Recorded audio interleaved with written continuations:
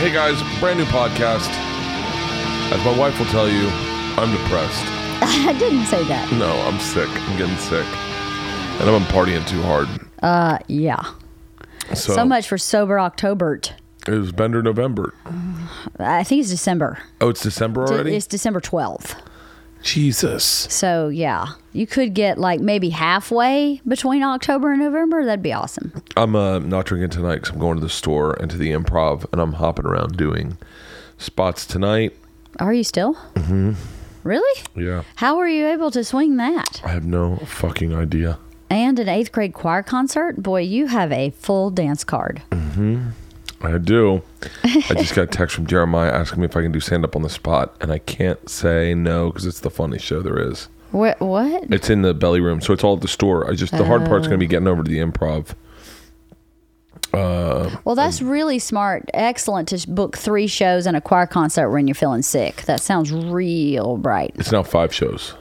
It's even better. Doing 5 shows tonight. You're going to wear yourself out. Nah. We don't really have any sponsors today. It's Leanne and I just chit-chatting.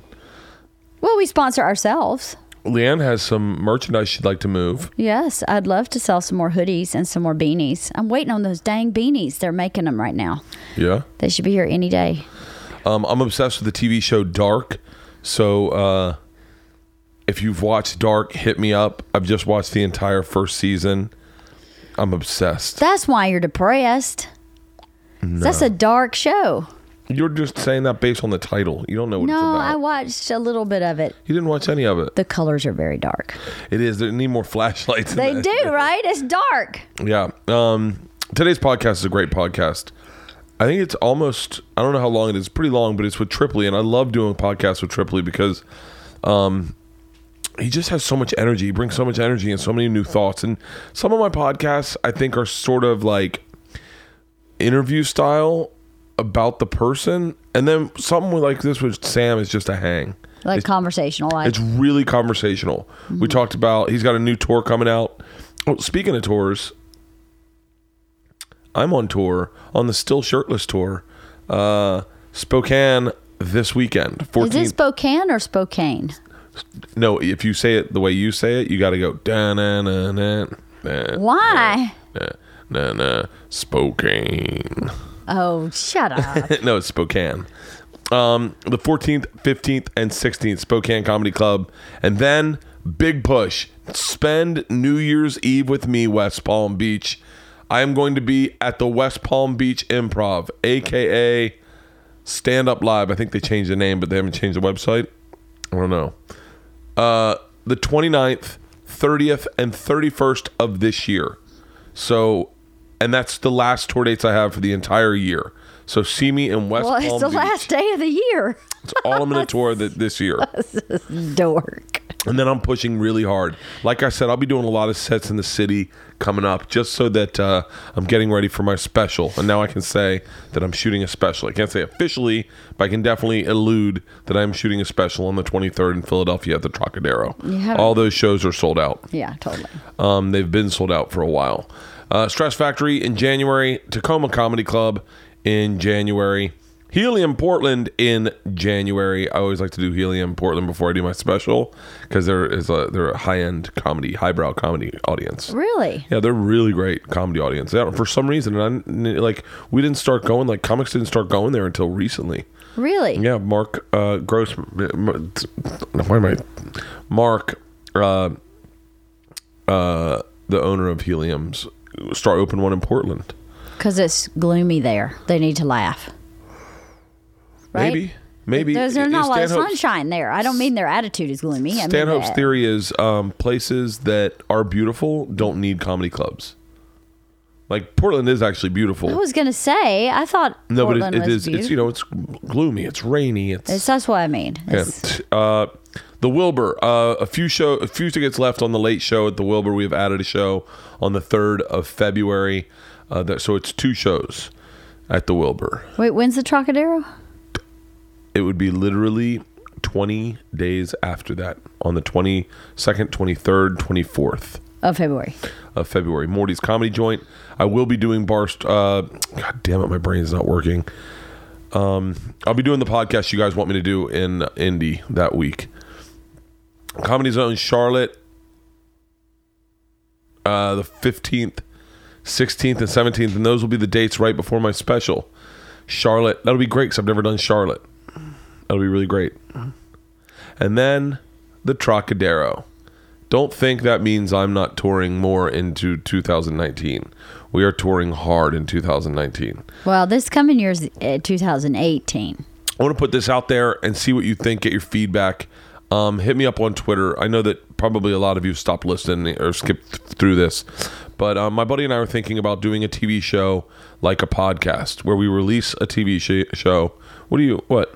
Why would you put that idea out there in the world? I'm asking what they think. So it would be released monthly, though.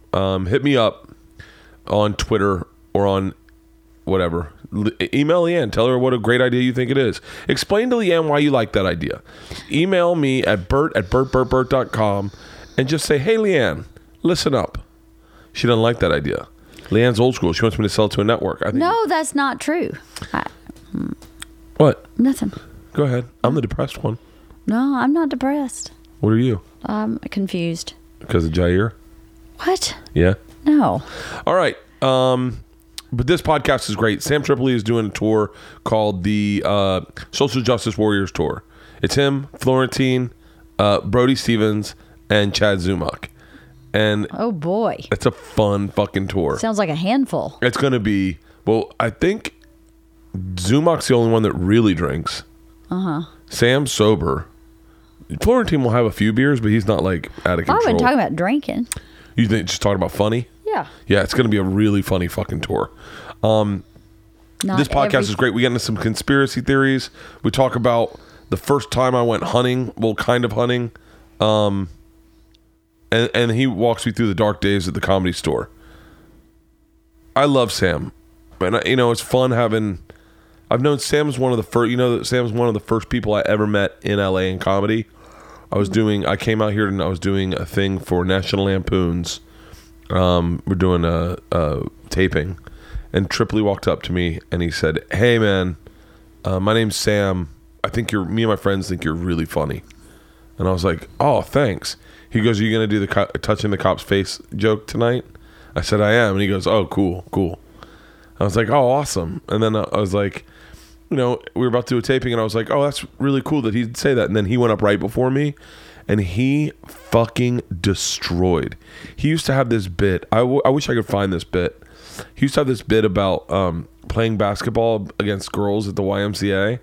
Like, he was like talking about playing basketball against the brothers. And he's like, it just sucks. Because every time you go fucking for a rebound, the fucking brothers are just all over you. And they're fucking, it's like, you suck.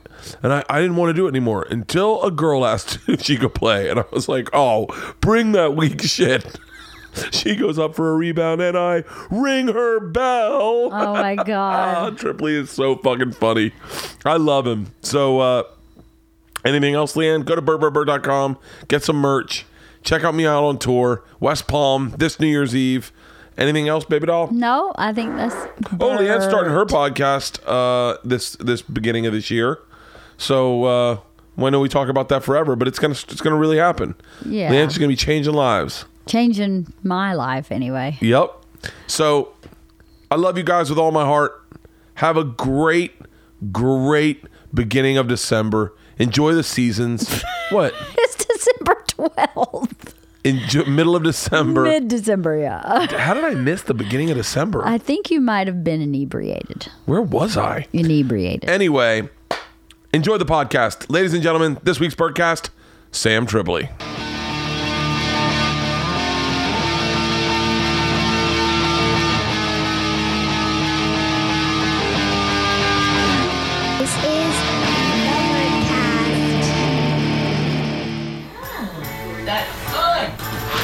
Fucking shit you'd wear on stage. This holiday, Michael's makes Austin, this is Sam. Sam's You got a guy now? Yeah. How are you, man? Sam Tripoli. Nice to meet you, man. I had to.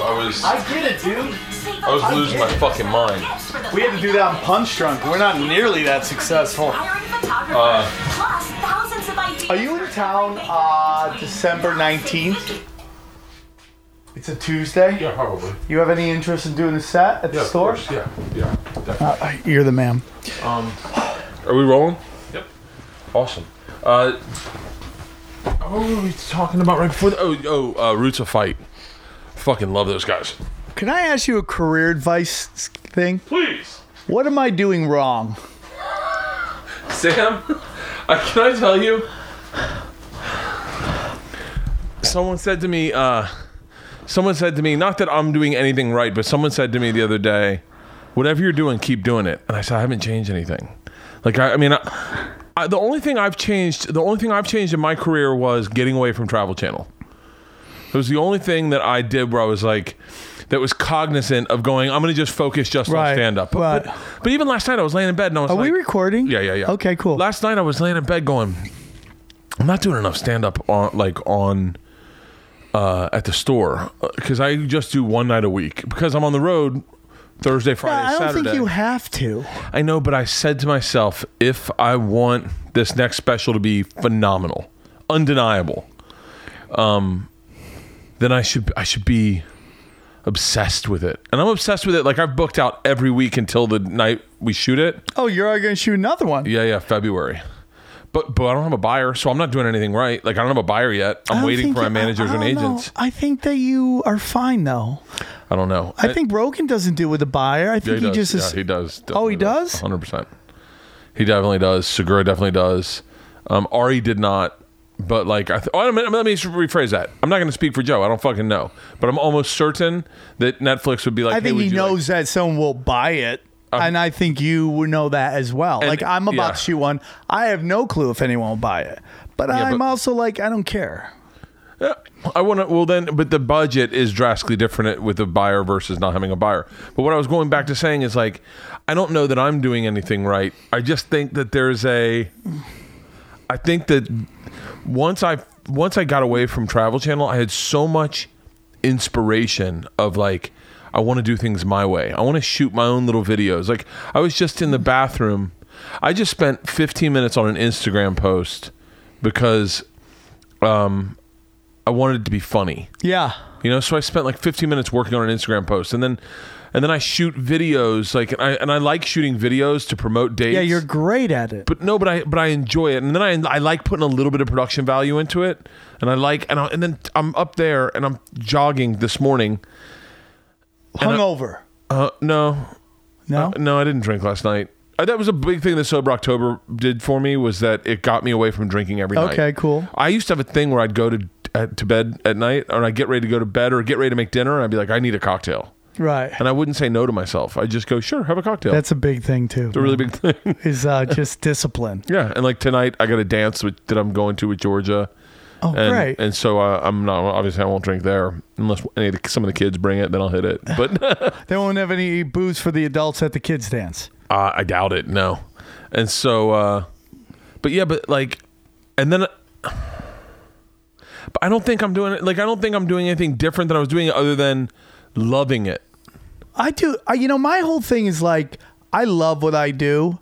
But can I ask you something? I had a moment where I looked at your career and I went, I'm doing it wrong.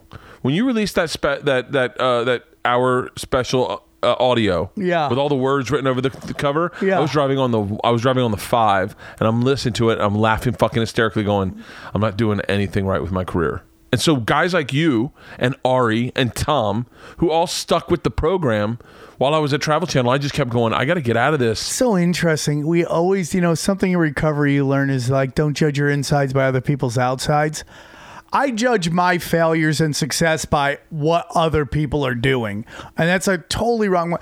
I mean, because my friends are the Mount Rushmore of comedy right now. It's like you, Tom Segura, Bill Burr, Joe Rogan, Ari. I mean, the list goes on. People that I consider friends, some, obviously closer than others, but consider friends. So I look at it's like the mountain, but then I look back and I'm like, oh, who's behind me? There's a lot of people behind me. I just have crippling social anxiety, right? That I can't deal with people. Like I have a real problem with bothering people. Like, I feel like I bother people. So I never, like, I have friends of mine who just always be calling people like, hey, dude, put me in this. Can I do this? That scares the fuck out of me. Dude, I don't do that at all. There are people I don't text. I let them text me first because I don't want to bother them. Bill Burr's perfect example. I'll say hi to Burr and I love Bill. I know Bill very well. Like I've known Bill for probably 18 years. So if I see Bill, we talk about stuff that has nothing to do with comedy, and we'll talk for an hour, and he'll come over to here and we'll just have a cigar and we'll sit for 3 hours and just bullshit, just gossip, bullshit, talk about everything. But I feel like once you pick up the phone and you hit up one of your friends that you see at work, or one of the like Patrice O'Neill one time told me, he goes, I said something, I was like, oh, so I'm so glad we're friends now. And he's like, we're not friends. We're just guys who work together. He was like, friends like call each other on the phone. You ever call me? And I was like, no. He's like, would you pick me up from the airport? And I was like, no. And he was like, yeah, we're not friends. We're just guys who work together who don't hate each other. We like each other. And that's so interesting. But that was been the interesting thing with this last month is that me, Tom, and Joe became closer friends because of this challenge. That was great. And it was, but still, like, I'll text Joe. I'll text Joe out of the blue, and I'll text him until he replies. Yeah, I'll do that to Tom and Ari as well. But with someone like Bill, I would never, like Bobby Kelly. Bobby Kelly's a friend of mine. If I see Bobby, I wouldn't be shocked that we went out to dinner and had dinner and bullshitted and had a cigar. But like, I don't want to bother him. I know he's busy, you know. Right. I get that. I have crippling social anxiety. It's like a big reason why I really enjoyed cocaine, because Coke was like, do Coke, suddenly you're fucking a rap star, and you got business ideas and all that shit. So it would like drown out this thing in my head of just like, bothering people. I go to people invite me to parties. I don't get invited anymore because I never show up, and it's just because I don't show up. I got invited to Donnell's birthday party tonight. Yeah, and I'm not showing up because Chappelle will be there. And I don't want to be around that. I was in DC, and you don't want to be around that. Why? I don't want to be around Chappelle because there's no good comes out of it. Like interesting. If he comes up and says hi to me, then I say hi, and I feel compelled to talk, which I'll be drinking, and I know I'll talk, and and then I'm going to be the bothersome comic that he knows looks at him as like this fucking Mount Rushmore of comedy. Oh, and if I don't talk to him, then I go, God, I didn't even run into him. So like, what good comes out of it? And I find like I struggle to get people to. Nobody wants to talk about anything. Do you know what I do now? Because I have such crippling social anxiety. I interview people now in general conversations. I go podcast mode. That's not a bad thing. I'm like, tell me, and the people like to talk. Dude. That's how I get over my social anxiety. Is I just pretend I'm on a podcast and I just start interviewing people. But that's what I do that with Bill a lot. Like, because it's one of the things that you said the what did you say, the heads of comedy, the Mount Rushmore. But I think we all look at that to all our friends. Like all my friends, you included, are like guys that I look up to and I go, what they're doing, I want to be able to do it better. I want to do it their way. I want to do it. Like you started the Tinfoil podcast and I was like, man, why am I not doing another podcast? Like I've got the time. I have other interests. I should focus on another podcast too. I should double it up. I've actually been talking to Houston about it, about a single camera, no script, just me podcast, like the Monday morning podcast, but like all of our friends. And so I think the thing that we're lucky about, but you also have to manage, is that we can get advice from all these guys that are doing it 100% right. Right. But the problem is, how do you make sure that you get their advice, take their advice, measure their advice, and then make sure you're doing it right? Right. Because like, I remember Burr telling me one time, he's like, oh, dude, you need a fucking tour bus. I was like, yeah. He's like, dude, get a tour bus. One show fucking pays for the tour bus. And then you bang on like 9 dates to the one show. You go see some college football games. Dude, two of your buddies. And I was like, fuck, this is a genius idea. So then I call my manager and I go, hey, get me a tour bus. and Judy was like, just for the record, I think it'd be cheaper for you to Uber to these cities from city to city. And I was like, what? She goes, you have any idea how much a tour bus costs? And I was like, no, yeah, one show, bang it out. And she's like, you don't make that much on one show. It's almost like Brett Ernst back in the day giving me dating advice. Right? And Brett would be like, this is all you do. I'm like, you're incredibly good looking. You know, you're a good looking. It's like Yao Ming giving you basketball advice. That's great when you're a 7'6" Asian guy. Yeah. How's that apply to the 5'11" Armenian? They said oh, what the you just the thing that confuses me about stuff is like I think Brett is fucking hilarious. But like, this is what I get hung up on, and I probably shouldn't talk about this because I think people will probably find it slanderous, and it's not slanderous because I think Brett's hilarious, I think Sebastian's hilarious, but like they both appeal to the same demographic. Why hasn't Brett blown up so big enough? I don't know, man. Brett's a fucking murderer. He's a murderer, and he's got and by the way, I'm not taking away from Sebastian, but they play to that same group, that same central, and they're friends. And I think Brett's worked with Sebastian, correct? Yeah, dude, we all started together. Yeah. We all started together. I think Sebastian appeals to a broader crowd. And I think the truth is, and I've said this to him, so I have no problem. Brett Ernst has some of the most insane stories of growing up that he doesn't talk about enough. Like, there's a guy I know, I'm going to say, because I say it to Josh Adam Myers is one of the funniest guys I know. And the shit that guy's been through, I don't see him doing it on stage. And maybe there's too much. This comes from a guy who talks about when he smoked crack with this guy and he had to punch him in the face because he tried to suck his dick. You know, that might be too much truth. I don't know. But then I listened to fucking, what's his face back in the day talking about smoking crack and looking like a match, Richard Pryor. So I don't know what the truth is. I think that Brett, first of all, who hits, who doesn't hit is really weird because there is a level of luck to this. So much. All those people that say like it's all hard work. That's not fucking true. That's not true at all. Sebastian got picked up very early by Dice right out the gate, and he was touring very quickly. Did he really? Yeah, Sebastian was Sebastian from the start. He just had to master that. Sebastian appeals to, like I remember watching his first special on Showtime and just going, oh, it's Sebastian. And in your head, I think everyone listening probably does. You just go, oh, Showtime special. I'm sure it's gonna be okay. I mean, I'm sure I probably won't love it, but whatever. It's a Showtime special. Good for him. And I started watching it, and I was howling fucking laughing, and I was like, whoa, he's a master. Steve Byrne told me that a long time ago. He's like, dude, Sebastian's fucking hilarious. And I was like, I slept on Sebastian for a long time. Sebastian is a master. He's been I mean, dude, I used to watch him come to the Comedy Store in between his lunch breaks waiting tables. Yeah. Sebastian and I used to go on the road, and we used to switch who headlined. And what would happen was whoever went second halfway through their act, the bottom would fall out because people would be so tired from laughing. Yeah.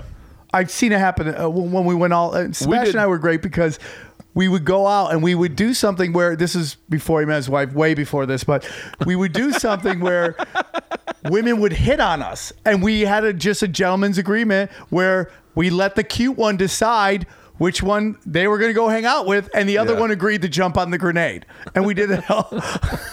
And we did it all the fucking time. Dude, you know what I was just thinking? Brett Ernst is still young enough but lived in an age, his crazy stories are from an age that people won't admit was around 15 years ago. Like when he had when he was at school and they were knock a white kid out day. Cracker knockout day? Like, there are kids right now like that are go to comedy clubs that wouldn't believe that existed. They'd be like, hold on. When was there racism? Like, you couldn't do that in Brooklyn. Yeah. In Brooklyn, they'd be like, what? Hold on. What were you saying? So you didn't like black people? Like, there's the fucking... Things have changed so much. Did you see the fucking Steelers game last night? Yeah.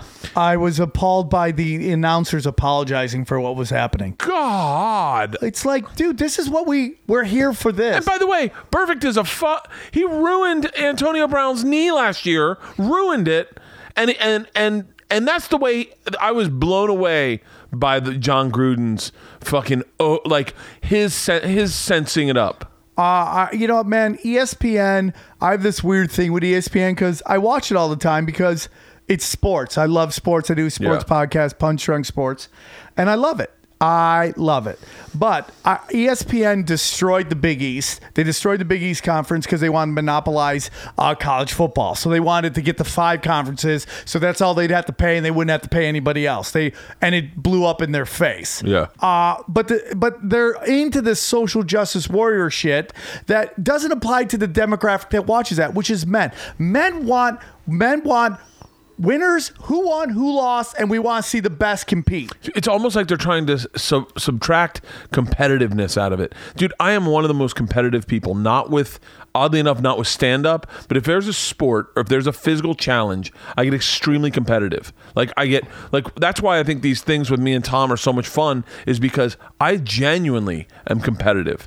I genuinely don't want to lose to Tom. When we did the weight loss challenge, I talked to my therapist about having to shave my beard if I lost. Dude, I went down. You go to the therapist? Oh, every week. Hey, dude, I have nothing against it. I love it. I feel like I need to for you don't go to therapy? No, I need to. I need to go for my mind, and then sex addiction too, which is kind of fucking crazy. But don't we all have that? I mean, I'm a dude. We're not getting creepy on the podcast. My sex life started way earlier than it should have. By choice. It wasn't a weird situation. It was just by choice. And, I've been kicking the can down the road so fucking long that it's just gotten weird. You know what I'm saying? Wait, when did it start? I mean, I was sexually active in first grade. And nothing creepy happened that I know of. But I was full on black belt and shit. It's like, I don't want to creep anybody out, but I was eating ass in first fucking grade. like it was like natural. Are you gonna eat that Twinkie? I'll eat your ass if I can do Twinkie. Eating Teresa Gleason's asshole, man. Not even thinking twice about it. Really? The Gleason sisters, dude. They had a creepy French stepdad. Shit was probably weird, and then it just trickled down to the rest of the neighborhood, and it got fucking creepy. And there's some people who are gonna get weirded out by saying that, but I'm just saying that in context of now I'm fucking 38, 40 years later, shit's getting fucking weird. You know what I'm saying? I'm a weirdo. And I'm.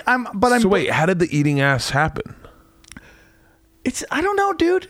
Do you remember Bill Burr's bit about the first time he saw a porno and he's like, I want to do that? Yeah. Sometimes you just do it, and I just did it. I don't know why. I didn't know. I just did it, and I think I'm kind of like a pioneer of that shit.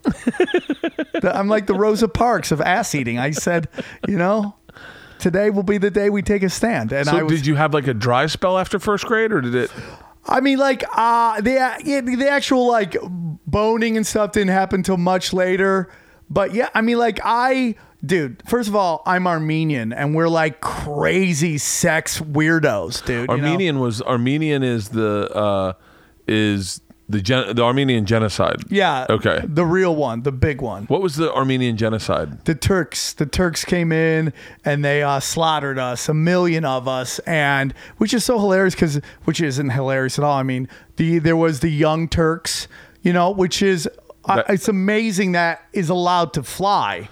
If you called the Young Turks, it's like the equivalent of having a TV show called the Jolly Nazis. It's like the same fucking thing. Wait, that's the guy who he's an Armenian genocide denier. He denies that it was a genocide. He thinks it's just war. Wait, what was Young Turks is a news program with it's Anna Kasparian. Yeah, which is weird as she's on that. Yeah. Because they're pretty liberal, right? Well, now that's coming out that they've been funded by the Clinton Foundation, allegedly. Oh, for real? Yeah, I mean, the Clinton Foundation had their fucking hands. We talk about this a lot on Tinfoil Hat. It's a podcast I do with Ryan Davis. And I got to tell you, I fucking love it. I love doing that podcast. I used to watch Rogan's podcast, and I'd be like, man, this guy's working so smart and the numbers are huge. It lets you know that people want that. Yeah. And as much as I have Punch Drunk, we have this bet right now. Loser fucking has to shove out a fucking frozen hot dog up his ass. All right? I mean, it's win or go home, homeboy, you know? There's this other side that I really fucking love, man. I love talking about it. It has brought weird energy from some people. Some people get really upset when you start talking what they say are conspiracies. They get very upset with it. I mean, I got in a physical confrontation for the first time in my 17 years at the Comedy Store with this one comedian, I'm not going to say his name, that got fucking on me and started touching me. And I fucking was like, not today, homeboy, you know? So it's gotten weird, but I love it. I'm amazed at how much the people listen to it, love it. It's called Tinfoil Hat with Sam Tripoli, and we talk about all this crazy shit. And the thing about conspiracies is this: it's usually an argument between somebody who's done research and somebody who's too busy to look into it. And they're having an emotional throw up. They're emotionally regurgitating what they've heard in sound bites and the stuff. And so I just love it. And I'm now doing a little mini tour. Me, crazy ass Eddie Bravo, you know, and a couple other of these guys who are like, I'm going to do some stuff with Ron Placone from the Jimmy Dore show, which is a fucking fun thing. I love building brands, dude. I've been doing it since I started. I've always booked my own shit. And that's another thing. Like, I'm very independent. Sometimes I think I'm fucking up by not working in these other capacities, you know, with agents and managers and all this shit. But I just like doing my own things, and I love building brands. Tinfoil Hat, The Naughty Show, Punch Drunk, all these other things that I'm kind of working on. But Tinfoil Hat, it's like, it's a little start to this thing because there's a lot of, every day I go on Reddit, the tinfoil, the conspiracy subreddit grows and grows because more people are just kind of over mainstream news. My girlfriend loves it. She loves it. Dude, I just listened to a podcast. I'll give a shout out to them. Who the fuck's that?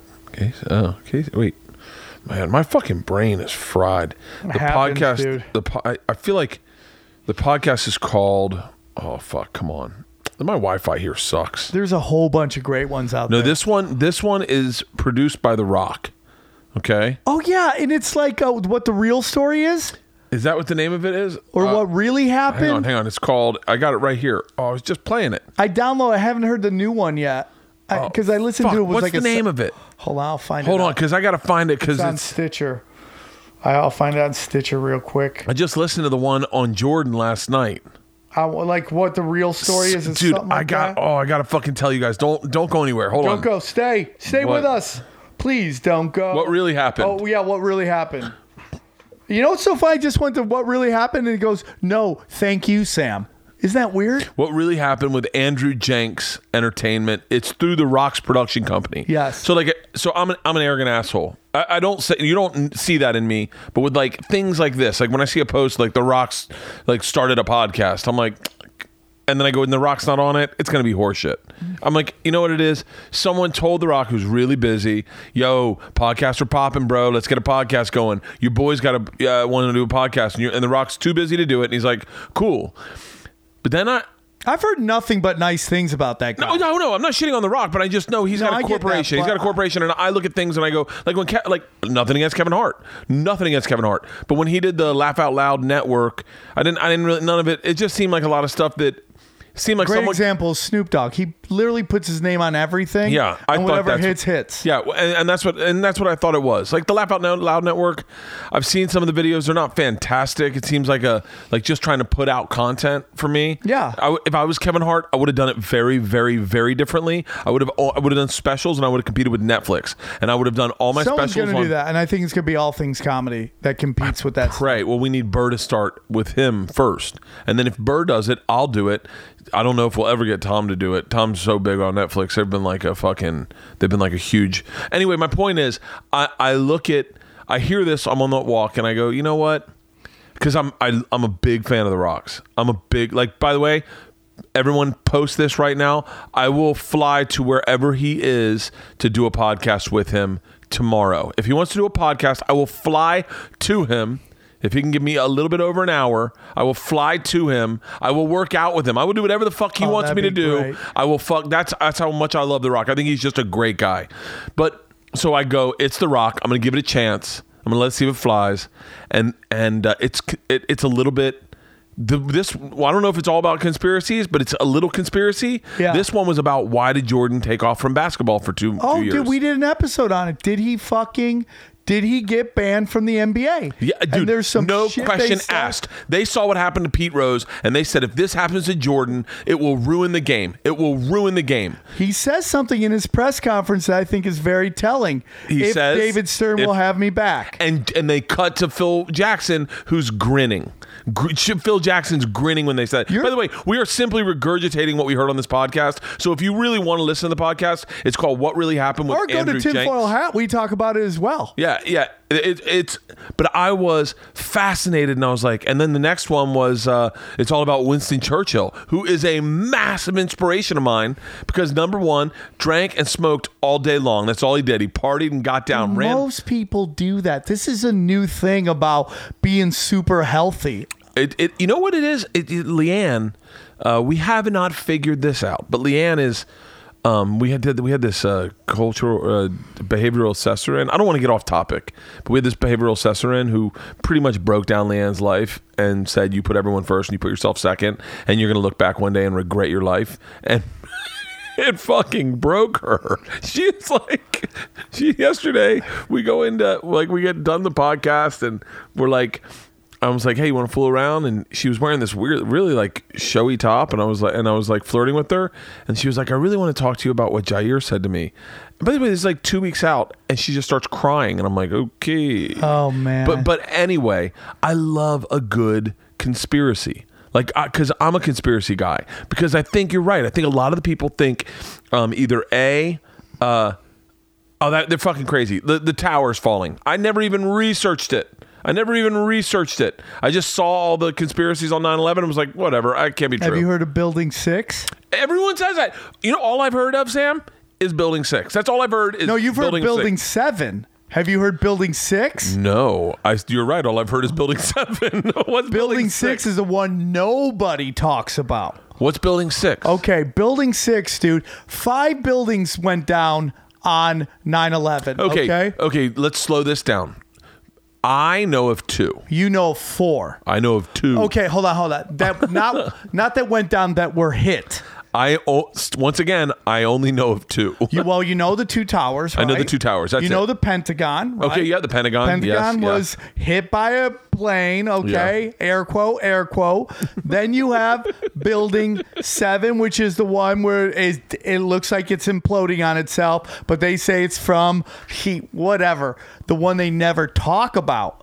And I talked about this on, it was so interesting because I talked about this on Segura's podcast briefly, and I started getting murdered by everybody because I go, oh, and then there's Building 6, and everybody thinks because I fuck people's names up all the time that I mistakenly said, well, I meant Building 7, and no, it's Building 6.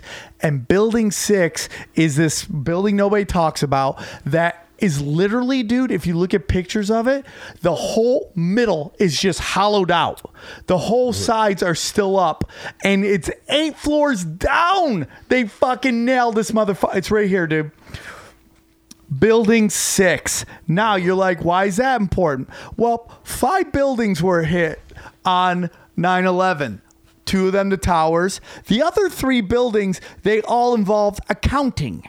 All of them involved accounting. The part of the Pentagon they hit was the accounting office of the Pentagon of the Pentagon. The Building 7 was the accounting of the CIA, the FBI, and the Secret Service. Now Building 7, nobody talks about, had the offices of the El Dorado task force that nobody ever talks about. And this task force was 55 government agencies had pooled together money and resources to investigate money laundering within the government and other agencies. They hit that motherfucker the day after Donald Rumsfeld talks about how the Pentagon can't account for $6.7 trillion. And this is what Donald Rumsfeld says, word for word. You guys must be thinking, I want to attack the Pentagon and free it. Now, You just hit 3 motherfucking accounting offices. And hey, you kind of, in a weird way, after 9/11, what happened? We're in this country, we're in this country, we're in this country, we're in this country. Sounds like you freed the Pentagon, dog. Now it's fucking everywhere. So it's interesting shit. But see, what happens is here, Moshe Kasher came up to me one day and he goes, Sam, what percentage of conspiracies do you believe in? 5? I go, well, you're kind of like doing a disservice to the whole thing by clumping it. There are levels to this shit, and we kind of think about it in martial arts belts terms. There's some white belts, and then we got some triple fucking black belt shit. White belt stuff starts with the original conspiracy, or the biggest one that kind of pops, which is who shot JFK. Okay. And I always ask people that. Where are you on that? What do you think? I think, personally, I think it was the mafia. The mafia. Okay, so there now you believe there's a group conspiring to pull something off to achieve a goal. That is what technically a conspiracy is. 100%. That's a great place to start. From there, I can start getting into a couple other things with you. If I go, what do you think of JFK? And you go, Oswald did it. There's no real point in going anywhere from there, because if you don't believe this, which there's ample evidence over the 50 years since it's happened. Okay, I don't believe Oswald did it. Okay. I don't believe Oswald did it. I believe that there were other gunmen. I just think it's too hard of a shot. Yes. I think there were other gunmen. And I sat one night drunk as fuck with Bobby Kelly watching the Zapruder film. This is like fucking 15 years ago. Have you ever seen the babushka lady in the Zapruder film? I don't remember. I was 15 years ago. Oh, dude. But what's the babushka lady? There's a lady, while everything is fucking happening, everybody's ducked down. You see her just standing there staring, right?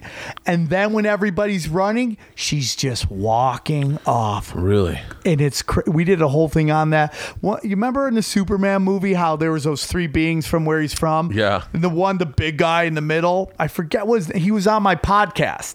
And his dad was fucking one of the heads of the Chicago mob family.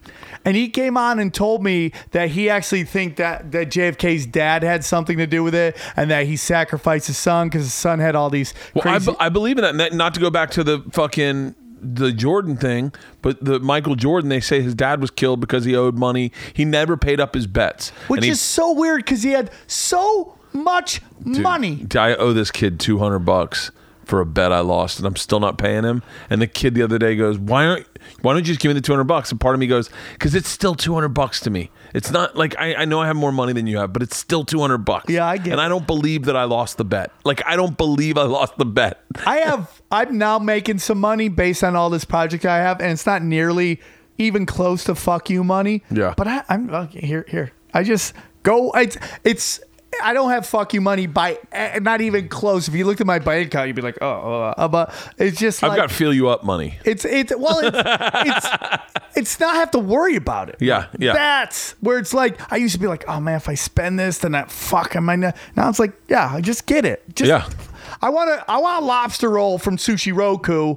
I'm gonna go get a fucking $40 Sushi Roku fucking thing, and not be like, penny. It just frees you up a little bit. Yeah, it's nice to. It's nice. But Jordan was making, like, even back then, he was making money that would be shocking today. Yeah. Like, he was he made Nike. He basically made Nike what it is today. Oh, 100%. I saw the 130 for 30. Maybe it's a book that's out about the guy who fucking changed. It was a 30 for 30 about the guy who changed Nike. Sonny Valerio or something like that. Yeah, it was really fucking fascinating. Oh, those 30 for 30s are great. Dude, I like a good conspiracy, but I've got to be attached to it. And I love when you find other conspiracies that, like the whole thing about the United States government introducing cocaine to the projects. 100%. They 100% did that. Now here's a crazy thing.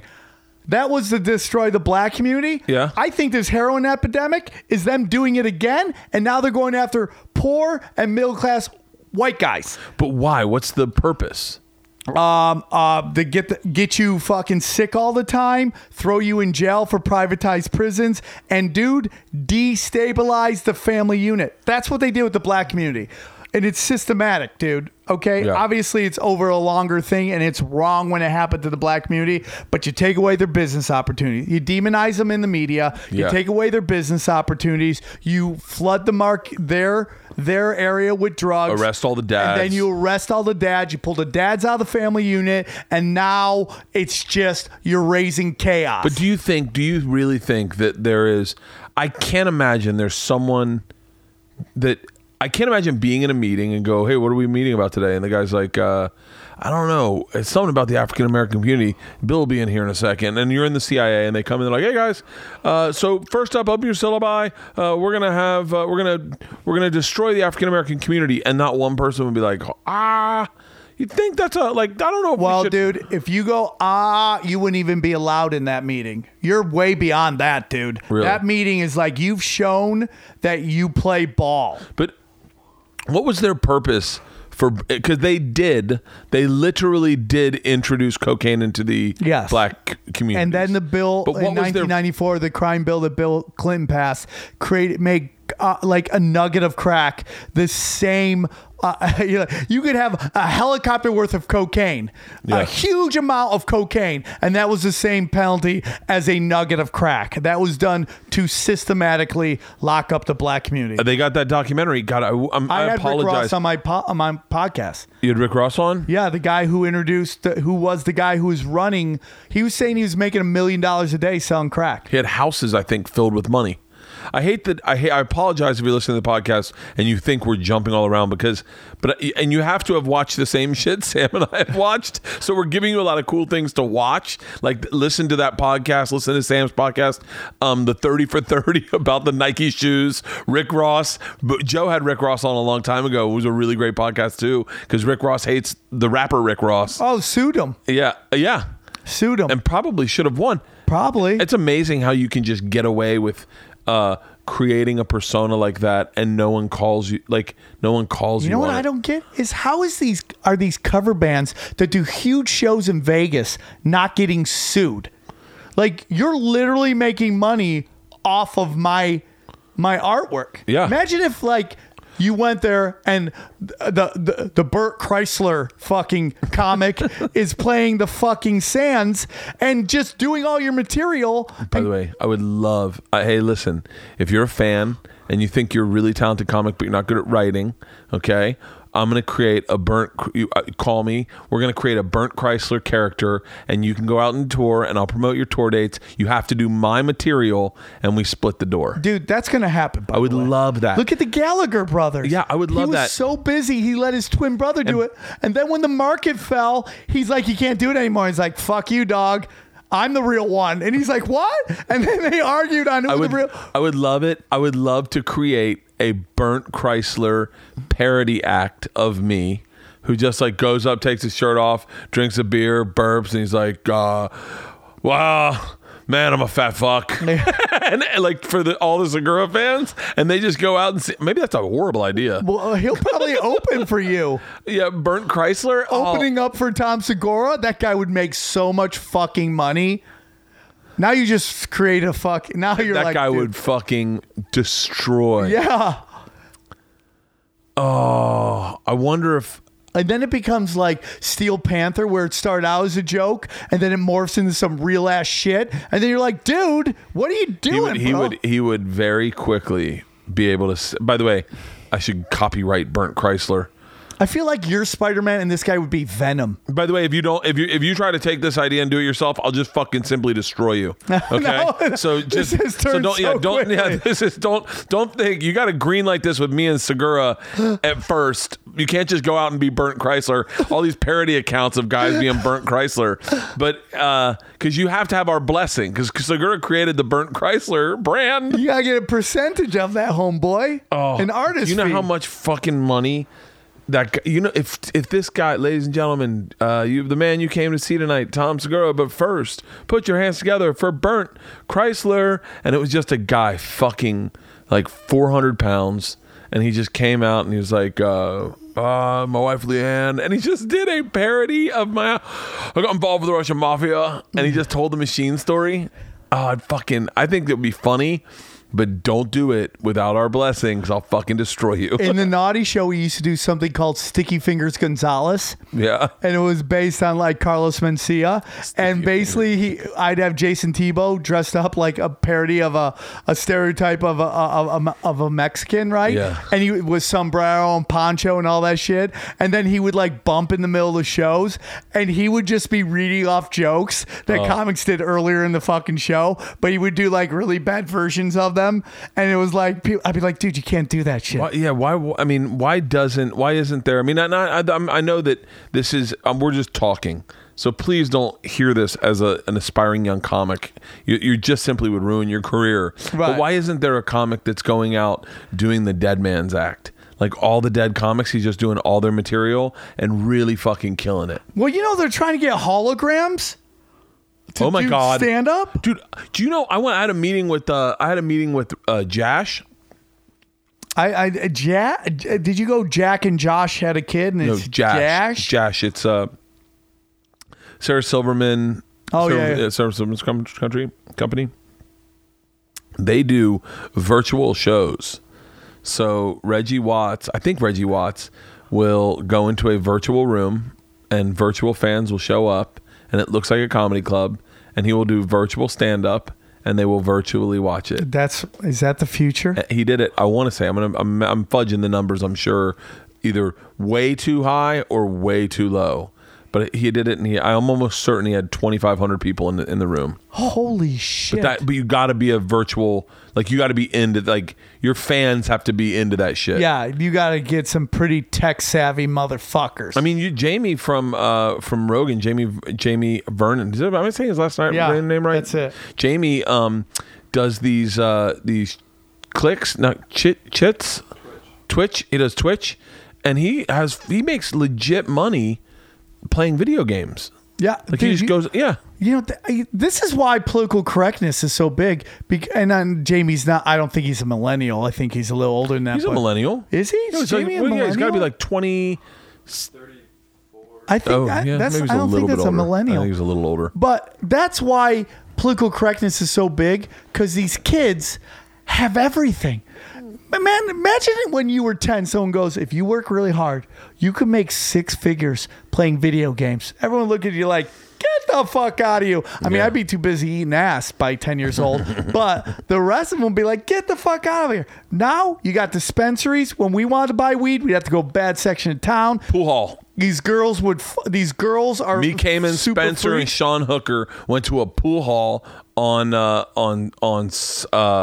was it Nebraska? No, it was a pool hall on Hines, and we went there and we saw another kid in our freshman class. By the way, this is how different the world was. We saw another kid, Wade Haldane, who was just out on a fucking Thursday night playing pool. We were going to buy weed and we see Wade and we're like, what are you doing? He's like, I'm just trying to make some money playing pool. Yeah, that's a hustling. Yeah. How fucking different the world was then is so... That was some DIY shit right there. Early, if you think about it. Yeah. That's what drug dealing was. Drug dealing was just the original DIY shit, dude. I love that, personally, I love that I love that weed's legal, but I wish they kept it with the licenses. I wish that you had to go get a license. Well, what's so funny is this place, I think in Oregon... They just made if you have a weed license, you can't own a gun. I'm like, if there's anybody I want to have a gun, it's the weed people. Yeah. It's the people drinking too much beer. Take those fucking guns. I need a gun. We just talked about on podcast. I'm getting a gun. You are? Dude, you ever go shoot guns? A lot. I fucking love it. It's so much fun. It's like unprotected sex. I know I shouldn't do it, but... It's so fucking Well, it's been great. so demonized. And then you're like, oh, I get this. I get this. And then you think about, you're like, oh, these motherfuckers are doing drive-bys? You're like, they're just pulling and just shooting. Yeah. It's like, dude, you got to it's like anything. You got to own that shit. Yeah, we went to East LA to shoot guns. The first time I ever shot a gun was in East LA.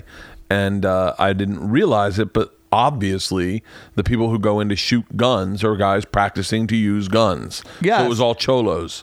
And I walked in and it's all gangbangers in there shooting guns. And immediately I had a panic attack. And I didn't have my headsets on or my goggles. I just had the tray and the gun in my hand and bullets all in the tray with the goggles on the tray.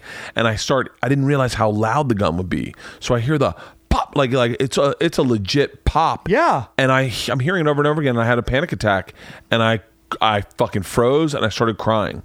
And my buddy Lorenzo's with me. He's like, dude. And by the way, like an idiot, I dressed like a gangbanger because I was going to shoot guns for the first time. So I had khakis on and a basketball, like a baggy basketball jersey with chucks. And I walk in and I'm crying with bullets and a gun in my hand. Is that a gangbanger or is that more ska? I probably more hey now, you're an all-star. Yeah. Get your game ska, on. dog. Yeah, it's more ska.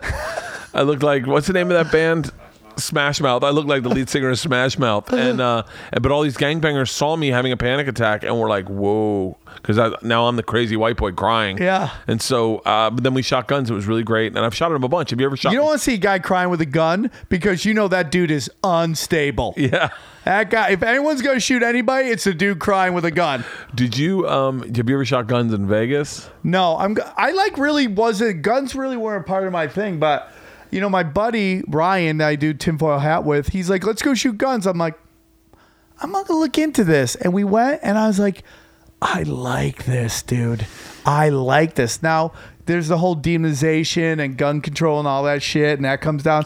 My opinion on gun control totally changed when I watched that shit in North Dakota, when those militarized cops came in and started fucking just having like militarized drones coming in and fucking like military RVs fucking dudes up. What was this? I didn't see any of this. So these Indians were these Native Americans, I'm sorry about that, were trying to protest a oil pipeline going through their things. I thought that was in Minnesota. No, that was in North Dakota. And they were protesting the pipeline, and they were doing it peacefully, and cops were sent in like straight up stormtrooper style. And I did a rant on it. Like geared up, dog, weaponized, geared up, dog, fucking cracking skulls. And I go, dude, because if you look at most places that nobody has guns, the cops don't have guns either. Like, very rarely do they have guns. Yeah. So it's like we all agree nobody has guns. Yeah. But here it's like they just want to take our guns away and then allow the law enforcement and everybody else to not only just be armed, but having like military weaponized level of guns. And see, I'm like, that is an interesting thing. I've never thought of it that way. I didn't hear that until right then. Is that one of the tenets of this country is that we can't live in one of those policed states because we have guns also. So if the government decides, you know what, take their guns away. Next thing, you know what, curfew 10 o'clock. Yeah, guys, walk the streets. And then we don't have guns. That was because that's what happened back then. And they were like, fuck that. We need to have arms because we need to make sure that the government can't just make the rules. Now, obviously, I think everyone can agree. And by the way, what I fucking hate about this is there's probably someone listening going, dude, I lost all respect for you and Sam when I heard you guys saying we should have guns. I will totally go fuck yourself. Everyone's got a different opinion. And why did having a different opinion become this atrocity? Yeah. It's like just because we don't agree on something doesn't mean we're bad people. Why can't? And by the way, I can see the side of people who don't want guns. I can see the side, but I think it's a little skewed. I think what bothers me is like the shoot. Like it seems like they want to take away guns. Which, by the way, once again, I want a gun, but I can understand their side of the point. I do understand it. No guns whatsoever in our communities, which like LA, we have very few guns in LA. Very few guns because they're not. What do you mean we have very few guns? In LA, gun ownership is very difficult to get in LA. It's not it's as difficult as New York.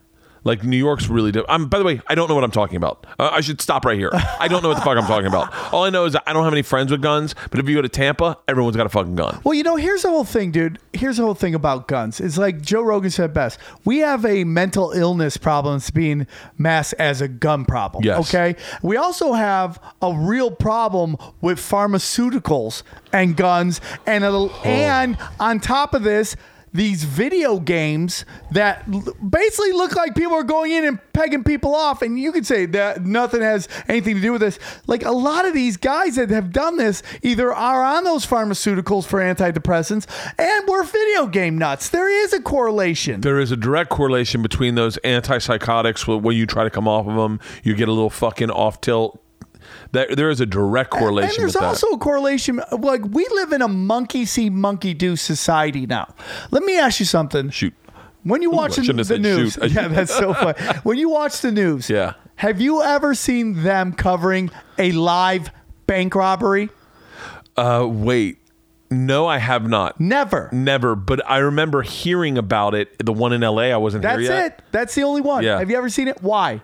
Because they don't want you robbing banks. They don't want to give you the idea that robbing banks is a good idea. Have you ever watched the footage of that bank robbery in North Hollywood? It was right up here, wasn't it? Yeah. It was like right up on Laurel Canyon. I haven't watched it. Dude, that is sickening. Do you know that those shooters' families sued the cops because they said that they were alive and they didn't save them? I'd be like, fuck them and fuck you for thinking we owe you $1. Dude, those guys fucking... I read an article about it and I watched the footage and it was...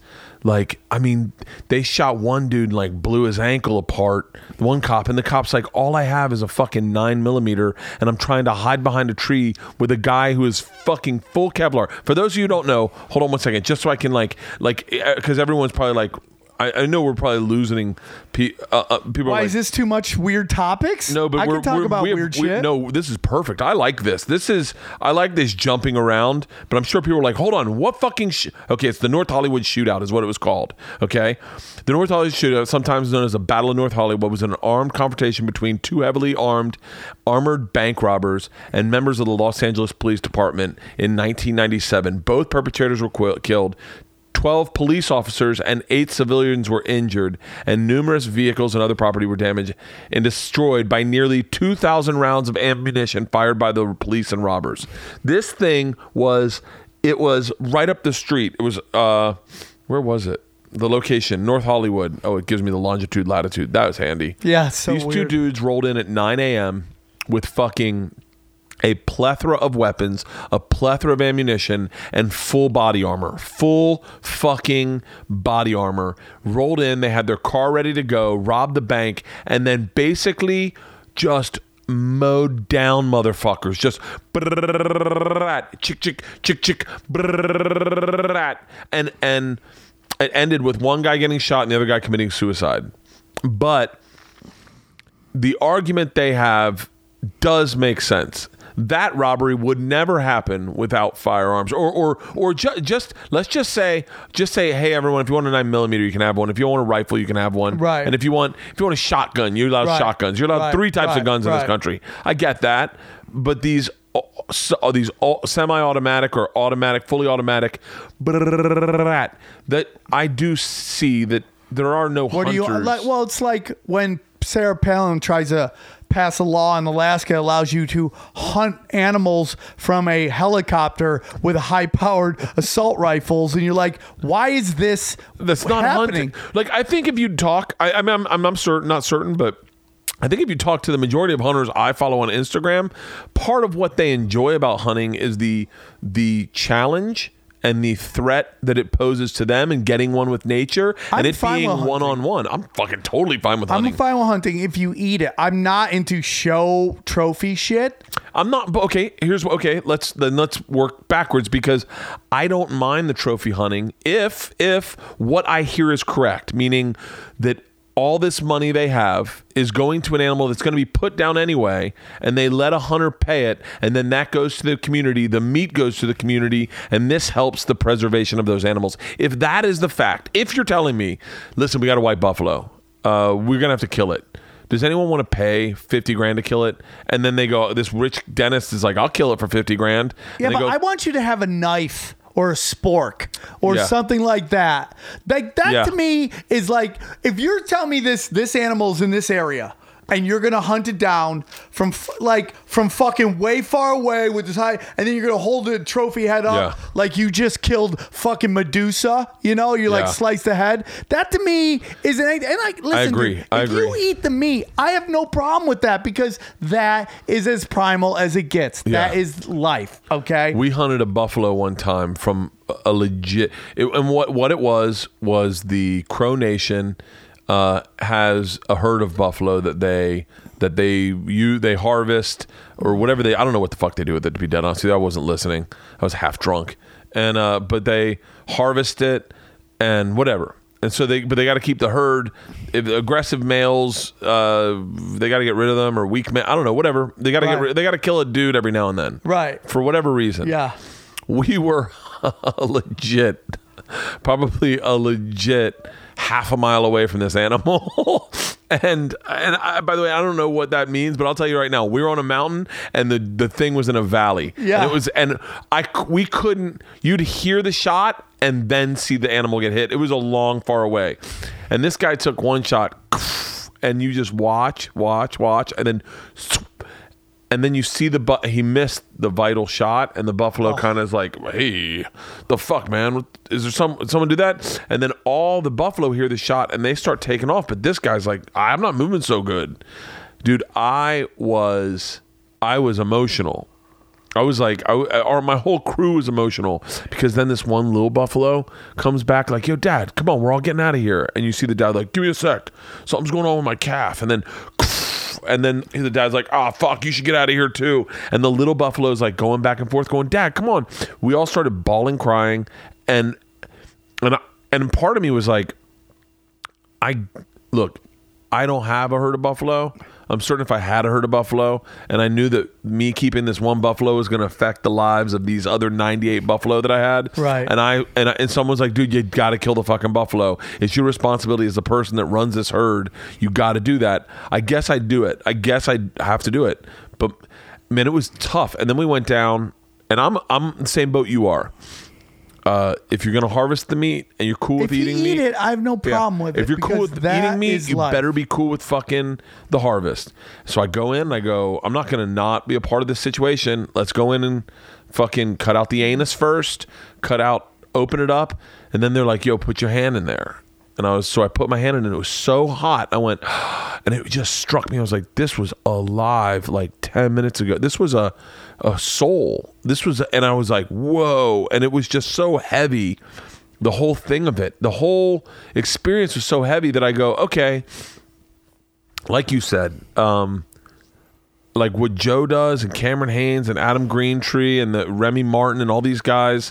I think Remy Martin's a rapper. I might have said the wrong name, but Remy Warren, dude, I'm cool with bow hunting. I'd go bow hunting if I could, and have the challenge of finding the animal, hunting the animal, seeing if I could. I'd go bow hunting. I don't know if I'd use a gun. I probably would have to use a gun the first time because I wouldn't be good. But like, I don't know. I don't know if that would be the challenge I'm looking for in life. Right. I'm sure there's a challenge to hunting with guns. I'm not saying there isn't, but like for me, I mean, maybe there's I don't know. I've never done it.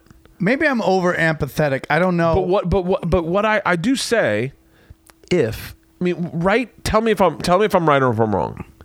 If I said, look, we got these guys on death row. Okay, one of the guys is the guy. He rapes a bunch of kids, and your kid was one of them. For like $250,000, you get to pull the lever. And you're like, I'll bet. And then they're like, and that money goes to a school and a bunch of kids. It's make sure that they're all safe for the rest of their life. Like that's the same thing. I think I totally get that. That's what it sounds like. What they're doing. By the way, I'm not a big game hunter. I don't have a fucking dog in this fight. Right. All I'm saying is what I've heard that is the argument sounds logical. It does sound good. I'm just like, all I'm saying is holding their head up is like, and listen, again, if you eat it, I don't care. But if you're holding the head up, like, look at what I did with this. Like, you ever see the video where, like, they shot this lion and the lady's sitting on it and they don't notice that the lion's buddy is fucking coming up? No. And, dude, it gets them. And I'm like, fair is fair. We didn't... Fair is fair. And you know what, dude? I'm sorry, man. Yeah. I'm sorry. I'm a people person. I love everybody.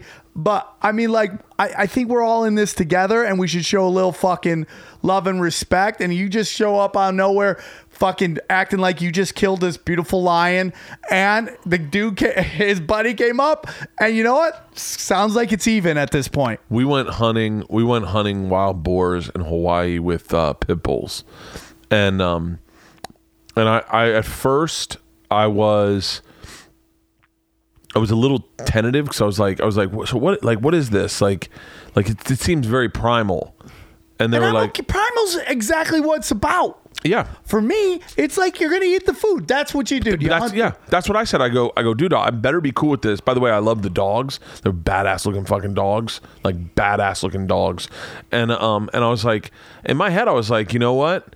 If I'm going to eat this fucking pig, I better be cool hunting it. And I went on the hunt, and it was, I will tell you, it is invigorating. It is invigorating to, it's fascinating to go and stalk an animal, find the tracks, look for the tracks. The dogs are going out. You're listening for the dogs. They all have trackers on them, but you're listening for the dogs. And then all of a sudden you hear the dogs going nuts, and then you hear the squeal, and then to be sprinting through the woods in Hawaii, just flying through the woods and looking for these dogs, and then getting there, and then dude, it's tough. I'm not gonna lie to you, it's tough. The dogs are holding the pig down, holding it down. And then these fucking big Hawaiian dudes are like, yo, bro, here. And they hand you the knife. They're like, stab it in the heart. It's fucking intense, man, to go in there. I didn't do it. I didn't stab the pig. But I went fishing. I felt bad for the fish. I will see. Now, that's where I guess culturally, everyone has a disconnect, because I want to say I've caught a fish, brought it on the boat, and hit it on the head with a hammer or on it with a baseball bat. But I grew up in Tampa, and that was just stuff you saw. They eat fucking alligators. Yeah, at a very young dude. And why don't I feel bad about eating alligator? Because I know alligators out there eating everybody. Do you know how they kill alligators? They go up with a pow stick. And you just go up, you find them in the water, sitting with their eyes, you hit them with the fucking flashlight, you roll the boat right up next to them, and you have a stick that has a fucking 12 gauge bullet at the end. And when you tap it, it taps the bullet and it explodes their fucking heads. Just Kong. Whoa. It is not the hunting you think.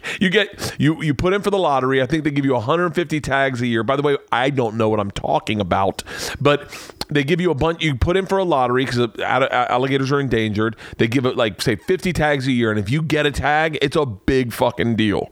And so then you go out with a pow stick and just tap it. And by the way, if you're going to call me and tell me I'm wrong, then you're fucking right, because I don't fucking know. Yeah. But I grew up in Tampa, and this is how I know it was done. And so, but fishing culturally, I have no problem. Right, I get killing that a fish too, dude. Patrice O'Neal used to say, you know why? Because they don't have eyebrows.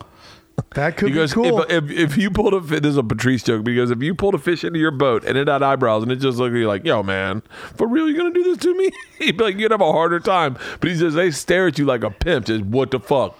So, because as soon as I got a dog, my view on animals changed. You know?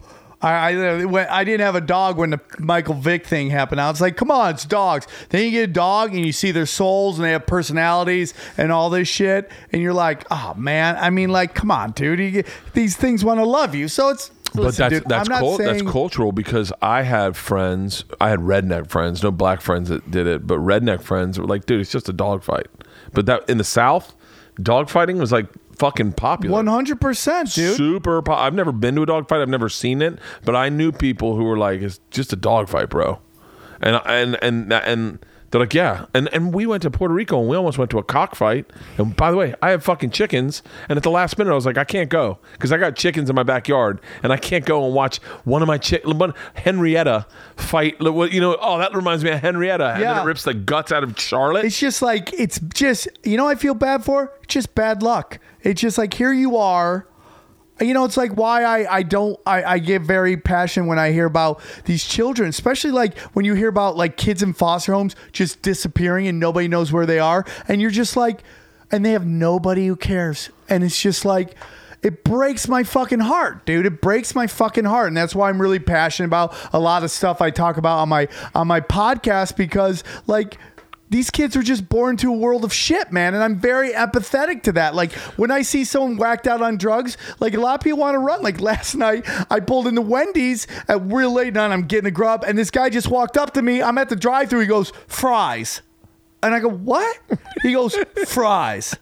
I go, no, man, get the fuck. And I stopped. I go, man, this guy, who I don't know his story, man. You can see like, oh, this is a dude who just did fucking drugs and here he is. Or did he get born into a world of fucking shit? He has gotten every fucking bad card you could get out of the deck. So I got the guy fucking fries, and it means nothing to me. And that's why, like, I went to this cafe 101, and I gave this chick $2. And then I was going to buy her dinner, and the manager didn't want me to, because he said, if you do that, then they'll start coming in all the time, and then we got to deal with that. I go, I respect that. I won't do it. And he goes, I just want you to see what she does with your $2. She just bought 2 songs on a jukebox. I go, hey, dog, I didn't give her that to fucking, so she went and saved herself. I gave her $2 because but for the love of God, go I, right?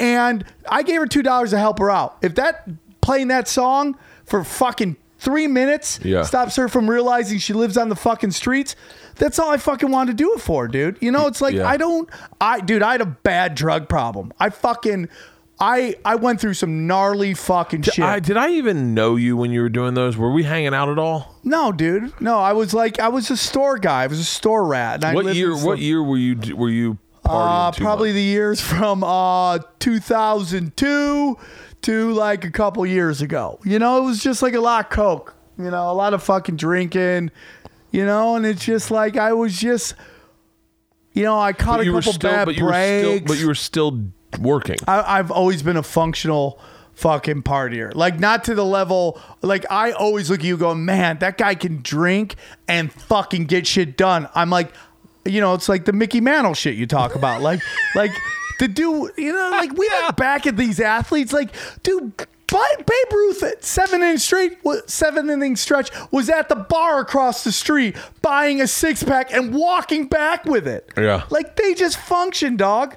And I got really mediocre. That's my problem. Like, I became a really mediocre artist. And what I do on stage, I don't think it's as different as it used to be. Like, I used to be the dark guy. Now I think there's a lot of people who talk about that stuff on stage, so it's not as shocking, which I think is why it's doing much better now. Like, I would either get standing O's or booed off stage. Yeah. Like, there was a period where it was standing O, booed off stage. Like, same jokes. Yeah.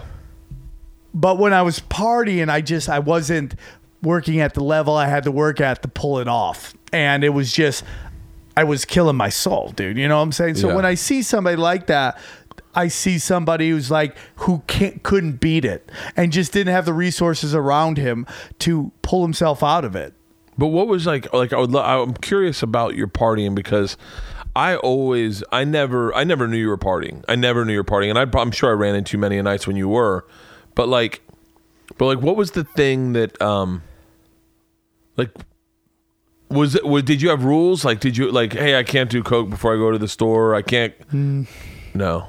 At one point, the store was like, this was like, I want to say like 2004, 2005. Like, it's not what it was now. Now it's just this amazing, like, just this place that's just magical. You're like, this is maybe arguably the greatest time at the Comedy Store. As much as those older, that 70s 80 group like had all these icons, like, you talk to people there and then they'll be like, this time's better. I mean, the comedy is just, I mean, everything and there's a lot of diversity.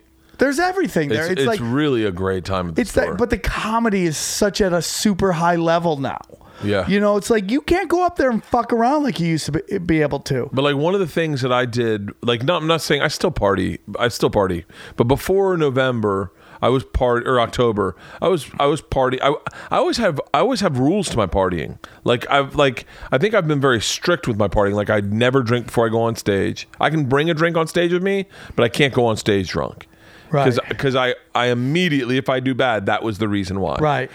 So like, perfect example is I did a show the other night, 2 shows. I go to the main room. I brought a drink on stage with me, but the show went well. So I go, I'm not allowed to drink it until I get done the OR. And so then I get done the OR. I have a drink. I go in. Jesselnick's in there bullshitting. And so I'm like, oh, I'll have a drink. Bullshit with Jesselnick. But like, I have a hard time. I don't like drinking on stage. Would you go to the store and be like, because I would love to be one of those guys that's like gets there and it's like, let me take a beer. Fultron can go up to the store and be like, let me get a beer and a shot, and do a beer and a shot, and then have another beer, and then they're like, hey, it's gonna be 15 more minutes. It's like, cool, get another drink, go on stage, and it's the same fucking guy. Yeah. Like, I never was that guy. No, dude, I think I and this is probably my delusions of grandeur, but I think I'm the reason they charge comics for drinks at the store.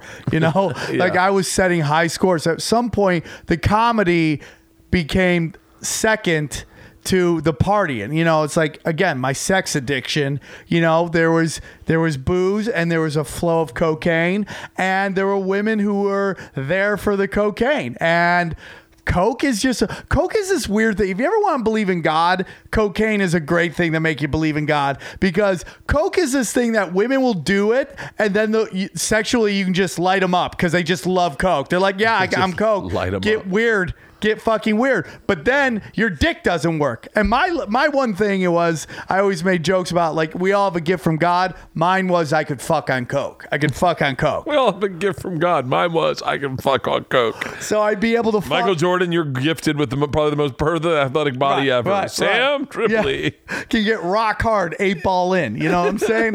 And that's how it was, dude. That's how it was. And it just became, there were just a lot of chicks there that just loved Coke and loved fucking. And I just feel like, and granted, And I've once again, aged out of it. this is the darker time at the store. Yeah, you can call it the darker times. Like, I call it the funner time, the more fun time. But I'm fine with what the store is now, and I'm fine with what Adam's doing, because you have to have that place humming, or else they're gonna knock it down and turn into a half-empty condominium. Everything. I mean, dude, they're building these condos, and I'm like, nobody's living here. There's like 3 lights on in the whole fucking place. Yeah. Right? So it's like, it has to be packed every night, or else they'll just knock it down. So I'm cool with it. But I also miss the old outlaw days. It's like the UFC. I love the UFC now. I also miss the old outlaw days. Ari said this the other day. He said, I think it was him and Joe were talking about it, and he was like, I miss it. I miss the old days when you could fuck someone in the closet. I miss it. It was fun, and it's too businessy now. Like, I don't know. Like, I couldn't tell. Like, these younger girls, and I've aged out of it, so that's also, I'm in my 40s. Yeah. These young girls aren't running around with that, and I'm in a relationship. But back when I wasn't, I don't see the girls the same way. There's no girls who just show up with dick on the brain like there used to be. Like, I've always wanted in the back upstairs by the sound booth, if you go upstairs, I always wanted to do, like, put girls' names on the walls of girls who were like the greatest of the chuckle fuckers. They were wonderful people. And sometimes they gave shit, and they always got shit from the one guy they wouldn't fuck. Yeah. He'd get really angry. It's like, hey, dude, she's just not into you. There's other ones here. Yeah. Celebrate them. Buy them a drink. Thank them for their service. So wait. Tell me a good. I want to hear a good. Dark days of the Comedy Store. Rogan. Maybe Rogan's around and Rogan's not around. I don't think Rogan. The dark days were when Rogan wasn't there. That's what I've always assumed, because when he was there, it was still a hotbed. It was still good. It was, but that was when he was working there. That was when the division of alt comedy versus club comedy was. Well, yeah. I mean, the Rogan. There's the pre-Rogan leaving and post-Rogan. There's 2 different comedy stores. Like, before Rogan was quit or took a break from the place, it was a Mitzi Shore place. I thought he was banned. No, he wasn't banned. I think he didn't like how it went down. I don't blame him. Yeah. The Comedy Store and all those agents literally picked the wrong horse. Oh boy, did they ever. Man, and not, and then Who was his agent at the time? Was it Matt Blake? I don't know who it was, but it's just because that Carlos had the show on at that time, so they picked that. Like, if it would have happened a year earlier when Fear Factor was still on, they would have gone the other way. It's just like it wasn't long term. Yeah. And nobody realized that video was a snuff film. What do you mean? Like, it did huge damage. It was a snuff film. It was a snuff film. That really, that video. But that video is a great example of how egos kill. Colin Kaepernick, another thing about that guy, he picked this onto himself. Yeah. Dude, he renegotiated his contract because he didn't understand his market. He left money on a table, took less years so he could hit free agency. And dude, there's nobody buying. It's like you can look at these people all the time where their egos killed them. What was it? What do you think? How do you think Carlos's ego killed him in that video? He walked up on stage. He wasn't called on stage. He walked up in there and fucking challenged Rogan. Wait. Hold on. Are you joking right now? I don't know. Okay. The Carlos Mencia Joe Rogan video? How old are you? 26. Okay. So how long ago do you think that was? It's got to be 10 years. So yeah, you were 16. Maybe it wasn't making the round. And the internet wasn't what it is today. It was back when the chat room was MySpace and the comments were on MySpace. Yeah. And I remember reading Rogan's MySpace comments and reading Mencia's MySpace comments. And I got to be honest with you, I felt like Rogan's MySpace comments were more threatening, meaning like people were like, "Yo, Holmes, don't you come to fucking East LA, Holmes," or whatever. But so for those of you who don't know, until they found out he wasn't Mexican, and that's what happened there. For those of you who don't know, this video is one of the first probably all-inclusive comedy videos ever made, meaning where every comic was talking about it. This was probably one of the more important because it's hitting the time right where videos are you can shoot stuff. It represented a kind of change in comedy in that I remember thinking that there was these guys who were accused of stealing material and nothing was happening to them. Yeah. And I started questioning whether there's karma in the world, whether there's any justice, and nobody cared. Yeah. And I was like, man, fuck, man. It's just like everybody knows they're doing it, and nobody. I had never heard Carlos Mencia was a thief up until this point. Oh, really? I didn't know him. Of course, I was Comedy Store deep into it. Yeah, I didn't know him. This is like the third podcast I kind of talked about Carl. It just comes up naturally. And it's not because you have any beef with him. It's just you were at the round at a time. I beefed with him for this one thing. Oh yeah. I talked, about him bumping me in Dallas. Yeah, that's big. Oh, you talk. By the way, I think you've told this on my podcast. Yeah, 100%. So I'd like to always have a talk with him because I ran into the first time the other day. At Ralphie's I would love funeral. to sit down. I mean, man to man, I'd love to have a sit down talk with him because at the end of the day, it's like I would rather be cool with somebody than have fucking beef. I met him at Ralphie's funeral. I'd never even met him before, and he came up to me and he was like, he was really nice. He was really cool, and I was like, oh, that was my experience. I don't really have any beef with Carlos, right? But the video was. It was just it, but I didn't know any of the backstory. So here's what I heard. I heard that that Rogan was on stage and was bringing up Carlos. Yeah. And said, "Ladies and gentlemen, Carlos Mencia." Yes. And then Carlos came up. So Rogan. So this is in the. And by the way, I thought this was in the main room. No, this is in the OR. And Kurt Fox was coming on stage. Kurt had been opening for Carlos, and. Oh, they were bringing Kurt Fox on. Yes. And they were like, "Ladies and gentlemen, this next guy opens up for Carlos Mencia." Yeah. And put your hands together for Kurt Fox. And then Carlos got on stage. Yes. Oh, and, Kurt went up. I didn't know that. And then Carlos ran up on stage and grabbed a mic from Kurt Fox. Wow. I didn't know that. And then basically said, "You wouldn't say it to my face," which I think is I think it's a little bit of a little crazy. I think Joe does not have a problem with confrontation. Yeah. They walk, and that's the rest is Yeah. Yeah, that snuff film. it really was. I mean, I think he's doing fine. I think he's doing fine too. But it's not what his trajectory was different. He was one of the biggest guys at that point. Dude, him and Gabe and Pablo. Dude, they used to do the Four Amigos tour back when Freddie Soto was still alive. Yeah. He would follow Pablo Francisco. Carlos would? Yeah. Dude, Pablo Francisco came out of the womb with a killer hour. That's how that guy's been funny for so fucking long. Did you see his meltdown video? Oh, man, that breaks my heart. Killed me. There but for the grace of God go I. What's that mean? That means that could easily been me if I... By the way, I said the same thing. And I don't do coke, but I've been in that situation. I think that's more than coke. I don't want to get too far into that, but... Really? That looks like more than coke to me. Really? Yeah. I think it's way deeper than that. Yeah. And so for those of you who don't know, just Google the Pablo thing. I'm not going to talk about it. I like Pablo. I don't know Pablo at all. Dude, that guy gave me a car. That's how nice he was.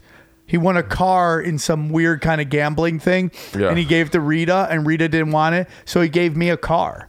And then I in turn gave that car to somebody else, and he gave it to somebody. And he gave me a car, dude. The guy was the nicest dude ever.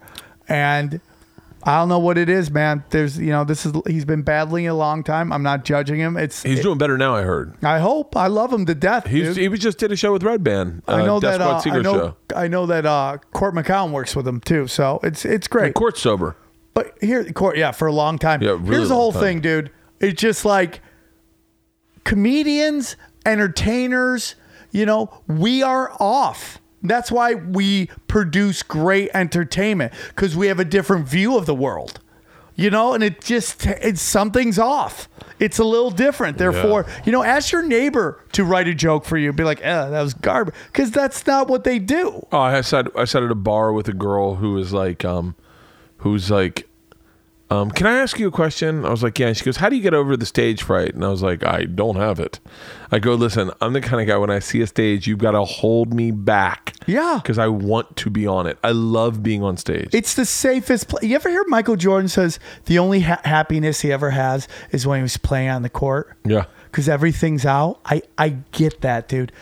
I love stand-up.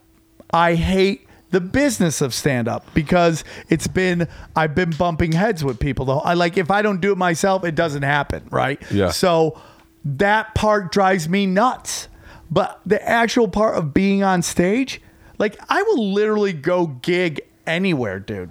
I will gig, I'll do packed main rooms, and then I'll run to some buddy of mine who I just met, and I just empathize with new comedians. They're like, come do my show. I'm like, fuck, I don't know how to say no. Yeah. So I show up, and it's 5 people in the motherfucking valley in some bar that has no feng shui for live fucking comedy. Yeah. But I'm the stage whore, and I'll go up there and fucking just try to I'll just try to get Patrick Swayze Roadhouse. I'll just fucking regulate this fucking crazy ass situation. I have my I'm not as hungry to get on stage as I used to be. Meaning, I love if I'm home, if I have a weekend off, I don't go over to the Comedy Store, because if I have a weekend off, I want to spend I want to have a life with my daughters while they still want to be with me. Right. And so I kind of dial in to be with our friends and do stuff that's family stuff. But you're a road dog of epic proportions. That's my problem, is I can't stay off the road, and I have a hard time saying no to a gig. I don't like doing it more than twice a month. If I can get that. I'm on the road. You ready for this? I'm on the road every weekend from from last weekend till February.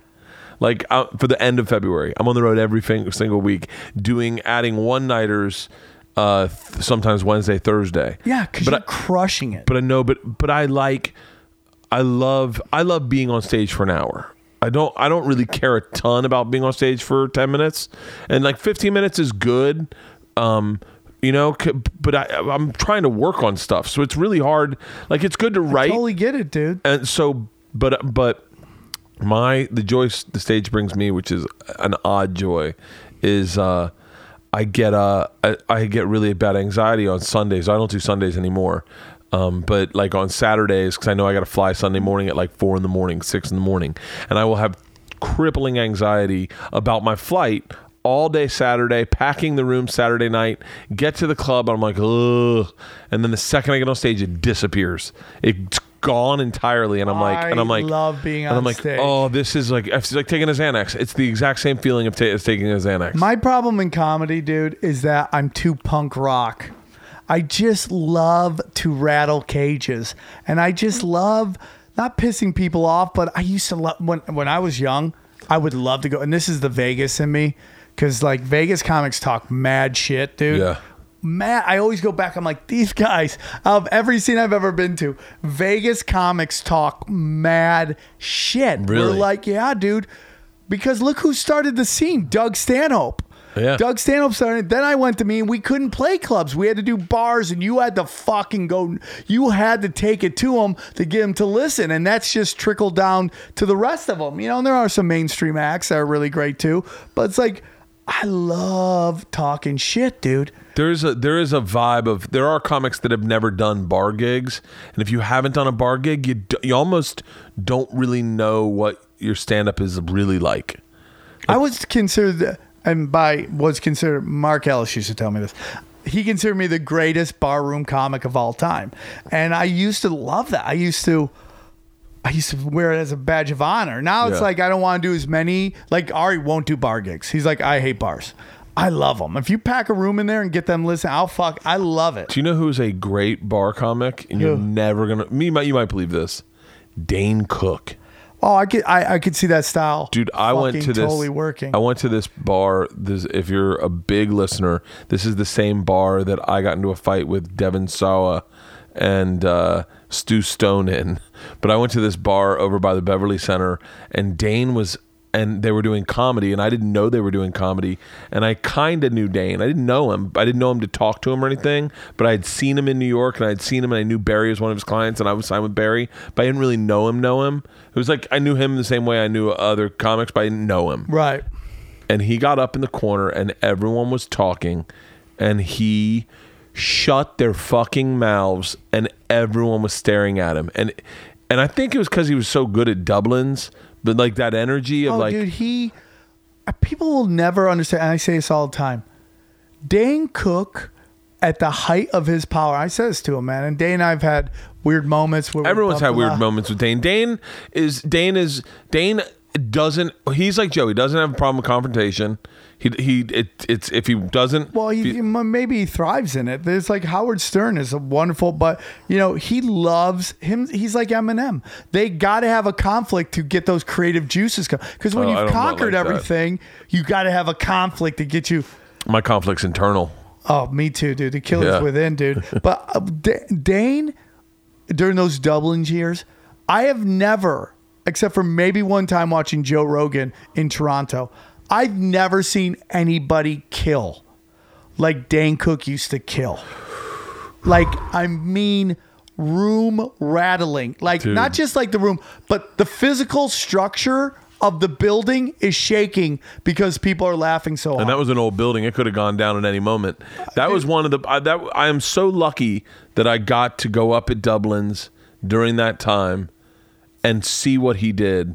Because that he owned that room better than anyone had ever owned a comedy room. And like ever. When you hear people go, Dane's not fucking funny, I go, you have no clue what you're talking about. You've never seen. I remember him going up, and all he was doing was he just went up and he was like, "Sports Chalet, I'll take it to the limit." He would deconstruct that Sports Chalet commercial. This is so inside LA because it was just a popular commercial at the time in LA that you'd hear, "Sports Chalet, I'll take it to the limit." Yeah. And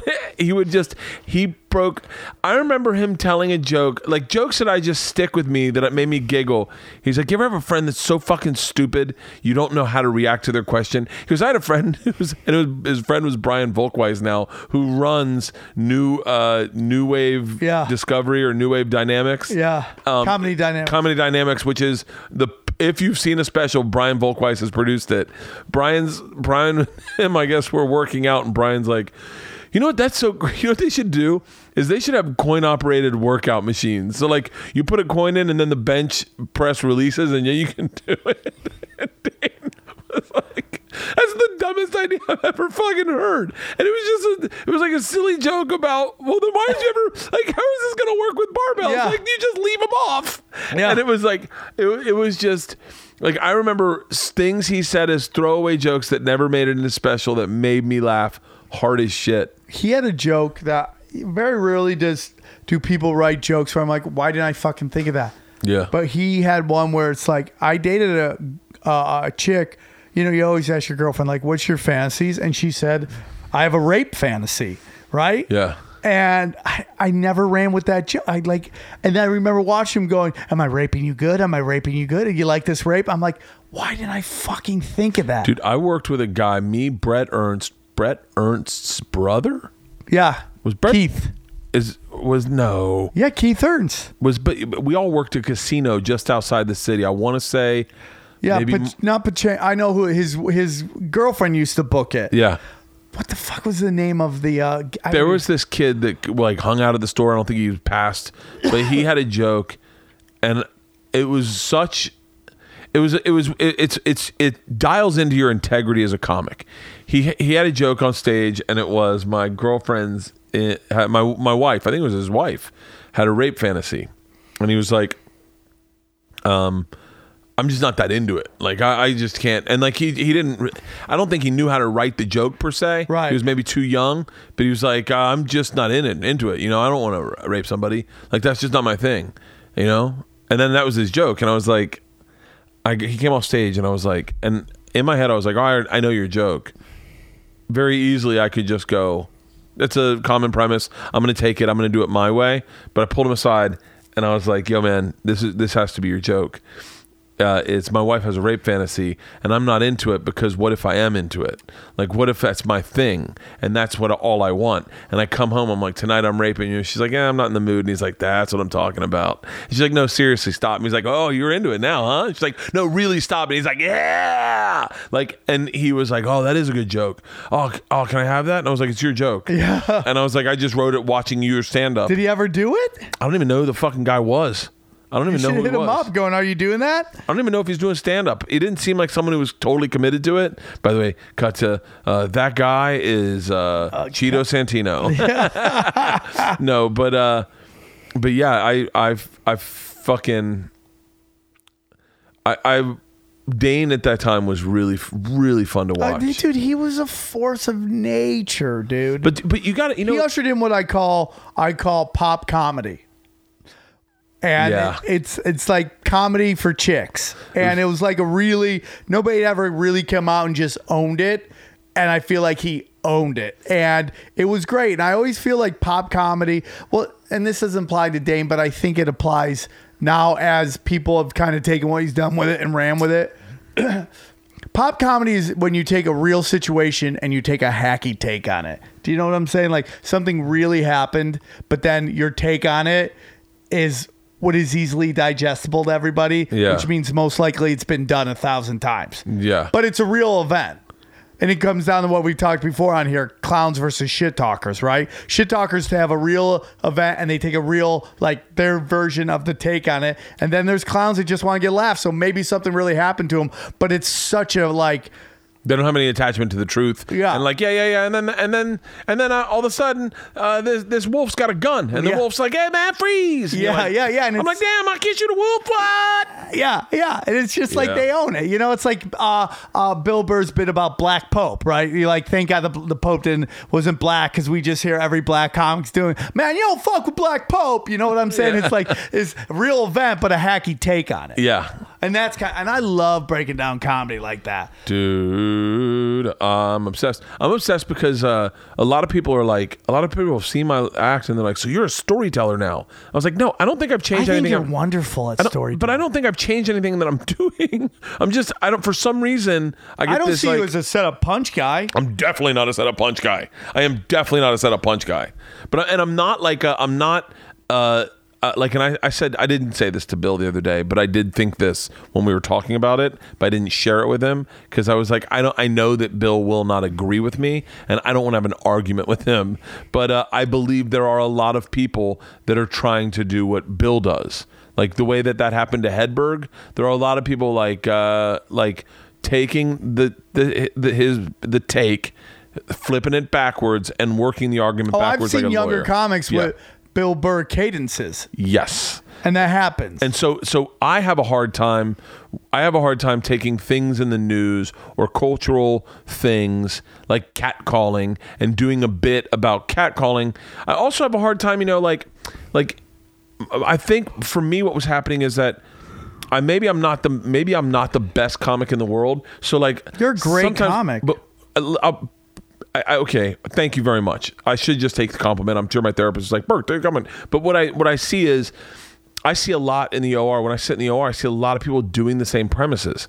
And I go, the only way for me to avoid doing the same premises as everyone is to be authentic to what I have, and that is just my life experiences, things that authentically, independently happen to me that are not common ground. Like, even I texted Nikki Glazer. I was like, "Yo, I got a hand job joke too. It's not as good as yours, but I just want I got to rework my premise now because I had hers is a really good hand job joke, but then in my head I go." Now, I'm not saying this to Nikki, but for me, I go, I can't just put all my eggs in the basket of like hand job joke or and then pray. I've got to do this blowjob joke where it's authentic to me. Right.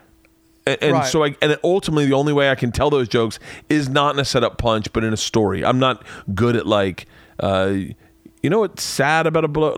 I'm not good at that.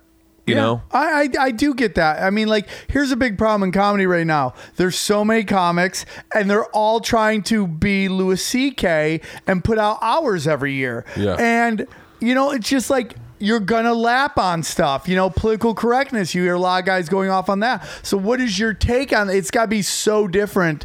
I would even avoid any of the Me Too stuff because there's already people that are all trying to work that angle. Right.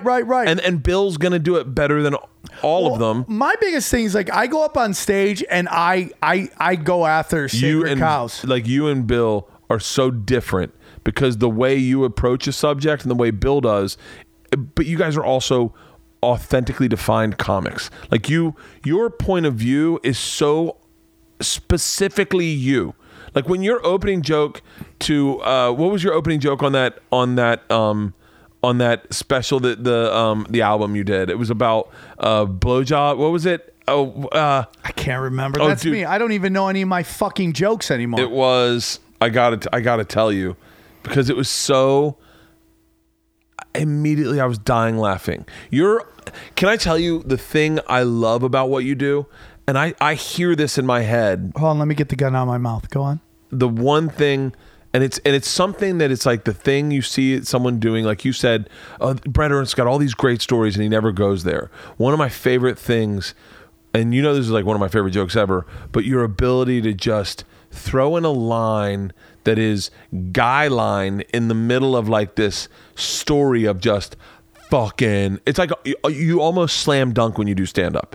You'll do a story and dunk, and then do a story, then alley-oop dunk. Your punchlines are so hard. When you did that story about that fucking girl playing basketball with you guys at the YMCA, she goes up for a rebound and I ring her bell and you knock the fucking but it's a dunk. It's a dunk in your stories and your opening joke on that album. What was the name of the album? It was the Diabolical, or is it the Believe in Yourself? Believe in Yourself. It's the one with all the writing all over it. Yeah, Believe in Yourself. Your opening joke is just so fucking that. It's you have an energy to you when you're on stage where it's undeniable and it's encompassing. Everyone around gets wrapped up in that energy. Well, dude, I can't think. I need to hear that because sometimes I feel like a complete fucking failure. And I also feel like sometimes people get mad at me because I go up there. I feel this burdened to have to defend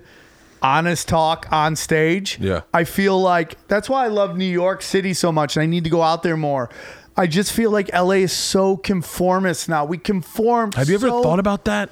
About going to LA a lot more? I'm starting to do that. Going to now. New York. Not the move there. Because I don't like cold. I'm just a warm guy. You know, and I'm emotionally attached to Los Angeles. Emotionally. Dude, you should spend a month in New York. I would love to do. I don't think my girlfriend would ever let me do it, but I would love to. I've been thinking about doing it. So much of what you do is so much of your energy is so much more New York right now. Well, I feel it all the time. I feel it. I feel it in the Comedy Store. I feel sometimes when I go up that, you know, everybody's zigging. I'm zagging, and there's not a lot of money in zagging as much as, you know, there is zigging. Yeah, but that's a natural, authentic artist sees the trend and goes the opposite direction. We need to fight for truth. Like the notion that I can't make an observation about black people when all I'm told is that celebrate diversity, but I can't go, black people crack me. I feel bad for the black guy who gets picked first in basketball and can't play. That's not racism. That's racial. Yeah. And I have to fight back. And like, I do this bit called oppression math, dude, because like you watch crowds, if they think that your people have been oppressed, they'll let you get away with way fucking more. Yeah. And I do this, I break it down how these people have been oppressed and they can make fun of these people, but they can't make fun of these people. You know, with David Tell, you know, and he did a couple gay jokes and now they're doing oppression math. Oh, gay people are more oppressed, blah, blah, blah. And who gets away with that? And it's this great fucking bit that at the end of the day, you know, if you're a fat black gay midget, you can scorch the fucking earth, right? Scorch. You can say anything and they'll fucking laugh, right? And so I watch some people have a fucking angry reaction to that joke. Yeah. Because it's just but I have to do it. Because we have to fight back against this. The political correctness is lazy civil rights. It's like the civil rights movement's meth cracked head brother, where it's like it came from this amazing place, but it's just been completely manipulated, and there's so much fine print to it that it really doesn't even apply. And you just allow scared, lazy thinkers to have set rules that they apply to shit. And by the way, it's not real. It's not authentic. Oh, by the way, the people who are now destroying Louis C.K. are the ones who completely co-signed on him, saying N-words, doing jokes about fucking kids. We're celebrating him as this fucking brave guy. And then they found out that all that is he really just jacked off a lot. Yeah. And they're like, ooh. And then now they're murdering him. And I don't have anything against Louis C.K. I know the girls that happen to. And you know what? You just got to... Hey, you got to pay your bill in life. That's a big thing about cocaine. Coke is fucking great. But if you do it for too long, that fucking bill gets really fucking high. And it's like I say, Coke is like going to a restaurant and just eating and eating and eating. It sounds great, but eventually the bill comes. I love that. You got to pay your bill in life. You got to pay the bill, dude. I feel like that a lot. I feel like if you're not keeping up with your tab and how much you owe, then they're going to kill your dad like Michael Jordan. Yeah. If you fucking treat people like shit forever, and this is what I've always learned, dude. And you know what's so funny? I just started jiu-jitsu, dude. And I love it. And I thought I would hate it, and I fucking love it. Yeah. And it's like so much like recovery. It's like the most helpful, warm place besides them trying to choke you out. But even then, I mean, I took it like 10 years ago. I got fucking tapped by a guy with cerebral palsy, dog. I mean, that's how fucking crazy legs fucking choking me out, dog. But, you know, it's like... But it's like I've learned through recovery that if people are treating you like shit, man, you shouldn't take it personal because it has more to do with them and how they're dealing with people. But I've learned that if they're treating you like shit, they're probably treating a lot of people like shit. And that all comes out, man. And eventually you got to pay that bill, dude. Yeah. And that's why when shit goes up, it's fine. But when it's coming down, does anyone put their hand out to fucking help you? And that's what happens. And there's a couple people out there that I really don't want to say their name, but I see it happening to them, and I'm like, it's gonna get bad. And I feel like I'm watching a horror flick, and I see this person. They don't realize that there's a killer in the house, and it's around the corner, and you want to yell, "Stop! Don't go there!" But they won't listen to you, and they fucking go there. By the way, I'm writing down 2 names I want to hear. I want to hear that after we're done. I want to hear that name, and I want to hear the person who put hands on you at the store. Okay. Yeah, you got to. you got to pay your bill. That is such a great, because here's the thing. Here's my issue with political correctness. I tried to work this bit out in Tampa, but once again, I feel like it's like I'm headlining. I'm there New Year's Eve, Tampa Bay Improv. Are you really? I'm so excited, dude. It's a weird week. Yeah. Because I'm doing like Sunday night, which is New Year's, and then I'm doing 2 more days in a week before the weekend, and I'm out, and I'm cool with that. I just love being in Tampa. Yeah. Like every time I go, they're like, I could move here. I wonder if Cowhead's in town that. But I know that, you know what I got is FOMO. And like everywhere's great on the weekends. How are you going to deal with a Tuesday when nothing's going down? And you're just like, LA's like, fuck, man, you can go out anywhere. There's something going on. Like I'm helping start this new room in Hollywood where they want to do comedy all the time. Because like, my house is a store, but you can't work on shit at the store. Stores like go in there. If you're Joe Rogan, you could work on shit. I'm working on shit at the store, and trust me, it fucks your head up sometimes. Well, if you want a new place, I'll tell you where this new one is. Okay. It's set. It looks like a New York City comedy club. Where is it? It's called the Sycamore Tavern. It's upstairs. And it's just like you go into this room, you're like, holy shit. Wait, is your buddy doing this? I'm working with him. Trevor? Did he text me? Maybe, if you know him. Did Ari do it? Ari hasn't done it, but a bunch of other people. Theo Vaughn loves it. Ian Edwards loves it. Where is it? It's like, it's 1 block east of on La Brea. On Sunset from La Brea. It's upstairs. Dude, I love when people open the door for the first time and they look in, they're like, holy shit. Okay, yeah, I'll do that. I'll see if I can get a spot there. Dude, You tell me when you want to go, and either I could put you on a show, or you could do a place where you can work out your hour, and just like you could just have the room, and we'll just work. Dude, I'm trying to create a place. Listen, I love comedy so much that I'm trying to create a room where people can go work out shit. Yeah, I'd love to do that. Okay, now we have 3 things we want to talk about on this. What time do you have to get out of here at any time? No. I just got to push this tour I'm doing. Oh yeah. So, how much time have we done right now? Oh, perfect. We're good. Okay. Let's talk about the tour you're doing. You're doing it with Eddie Bravo? That's one tour I'm doing. Yeah. I'm setting up dates. It's called Tinfoil Hat Comedy. It's with Eddie Bravo, this cat named Greg Carwood. If you love conspiracies, Eddie Bravo. I did a show with him, and I think Brendan Schaub was on it. And by the way, shout out to Brendan Schaub. His stand-up's gotten so good. I know, but you know what I'm telling? I love Schaub. I'm doing a show tomorrow, and I'm going to yell at him again. It's like he's trying to learn at the biggest shows. It's like, I go, that's like trying to practice martial arts in the octagon. You got to go somewhere. Yeah, but I think that's his brain is that like fucking go to the top.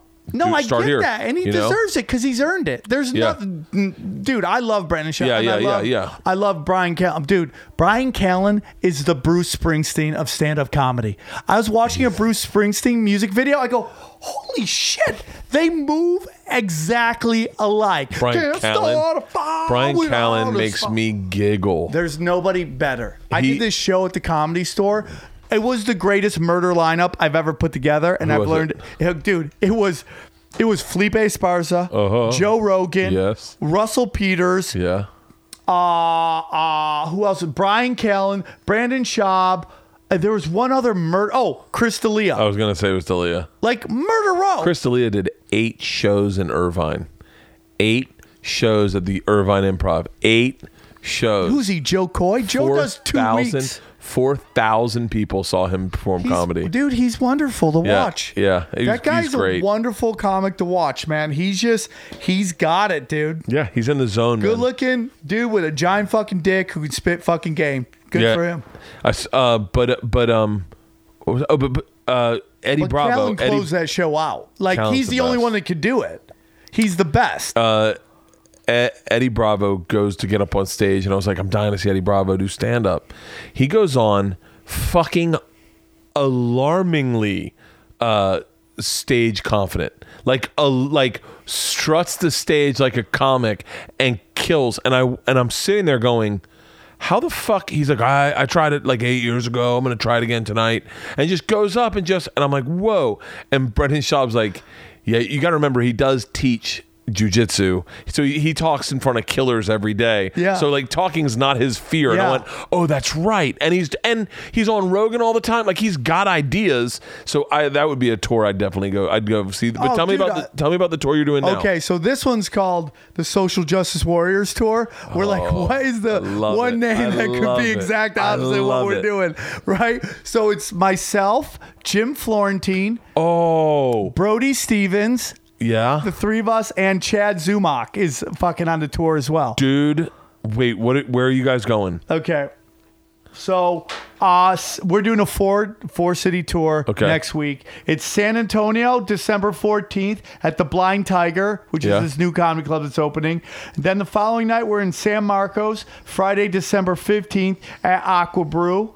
And then the next night, we're in Houston at Saturday, December 16th at the Seeker Group. And then we're finishing off Sunday night, December 17th at the Cap City Comedy Club. Okay, so December starts Next Thursday. Next Thursday. And it goes to Sunday. And Okay. every night we're in a different room. All right, we'll put this out next Wednesday. Perfect, dude. That'll be perfect. All right, cool. God, Jim Florentine makes me laugh so fucking hard. Dude, and that voice is great, and he's got this stuff about his kids that are really fucking funny. He's not only is he a great comic, he's a really great guy. Yeah, dude, it's like He's this a weird really, East Coast really thing great where you guy. can be like a little bit of, I don't know, man. He's such a nice guy, and he doesn't fear anything. He's a really good dude. You know who I wanted to talk to you about? Kira Stojanovic. Do you know who she is? Yeah, of course. She's so funny. So me and Eddie Pepitone are having this conversation with her, and then we'll wrap up about she was telling us this funny stuff about her kid. Yeah. And like it was really dark, and we were laughing, and we're like, "Do you do any of that?" She's like, "No." I go, "Why not?" She goes, "Because people don't want to hear that from a woman." And I want to know what your thoughts on that, because she was telling me such funny shit, and it's like sometimes the last person to know what to talk about on stage is the person talking on stage. I have two jokes that I have to credit Rogan with because I just would never have done them. One is, and look, you can say I owe my career to myself. I've worked really hard. But if Joe Rogan hadn't said you need to tell that machine story on stage, I would have. Tom and I talked about this the other day. I would have never told it on stage. Had I never told it on stage, I remember you telling that on my fucking XM show. Do you remember doing that? Yeah, and I would have never told it. I would have never told it on stage. I would have never told it on my special. It would have never gone viral, and I would have never sold tickets. That is. Rogan's Midas, dude. Nobody Well, talks it's about. he's just all he is a guy with good intentions. Yeah. He doesn't have bad intentions for younger comics. He wants the best for you. Yeah. The other one he said was and is he's done this to me twice. Is I did this joke. I didn't even know it was a joke. But some guy, we were doing that new material room, and they were like, "Hey, what's I go, give me a topic," and they're like, "Anne Frank," and then I go, "Oh, I used to think Anne Frank and Helen Keller were the same person," and it gets a laugh, and I go, "No, I'm serious," and I tell the bit, and Joe pulls me aside, he's like, "That better be in your act," and I'm like, "No, it's not." I literally I would have never put it in my act. So I think comics are often the last person who knows what should go in their act. Yeah. And so Kira probably is like, no one wants to hear that from me. Well, no, she doesn't know that. She doesn't know that. And by the way, she's right the first 10 times she tells it. Right, you gotta go through it. But like Kira is a lot like me and you. And I think sometimes I will take a bit that I think has some body to it that's a little edgy, and I'll try it, and it'll go so poorly I get pushed off from it for like a year. Yeah. And then it's like a year later I'll be working on something else, it'll slide in, and I'm like, oh, but had I worked on that bit, and I think this is what separates us from like the fucking greats, had I just like Bill will just be like, all right, we're talking about this, and he'll just do it every fucking night until he figures it out. I tell everybody, if you're a comic, the greatest thing you can do is watch Bill Burr work on new material. Dude, and he's not comfortable with the way we talk about him. And I don't talk to him like this about him. And I know he doesn't listen to my podcast, so he'll never hear this. But like, dude, the way his brain works, his ability to turn over material, and his ability to think differently than anyone else in the room, to come at things from such a sideways, is comparable to the only person I've ever seen do that similar is Patrice O'Neal. Patrice O'Neal had such an ability to take an angle you didn't see coming that it is almost impossible to, like, I try to stay away from everyone's specials. I'll watch, like, I listen to yours. Right. That's something I'll check out Ari's. I'll watch. I haven't really watched any of Segura's,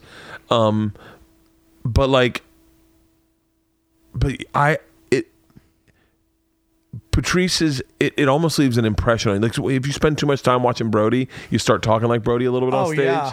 Yeah. And you can't help it because he's just so different. You know, like Ian Bagg.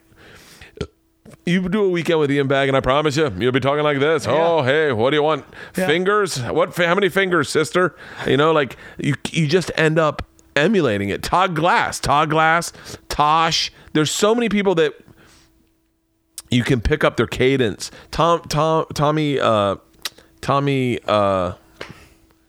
Crabtree. Tommy Crabtree was my little brother in my fraternity.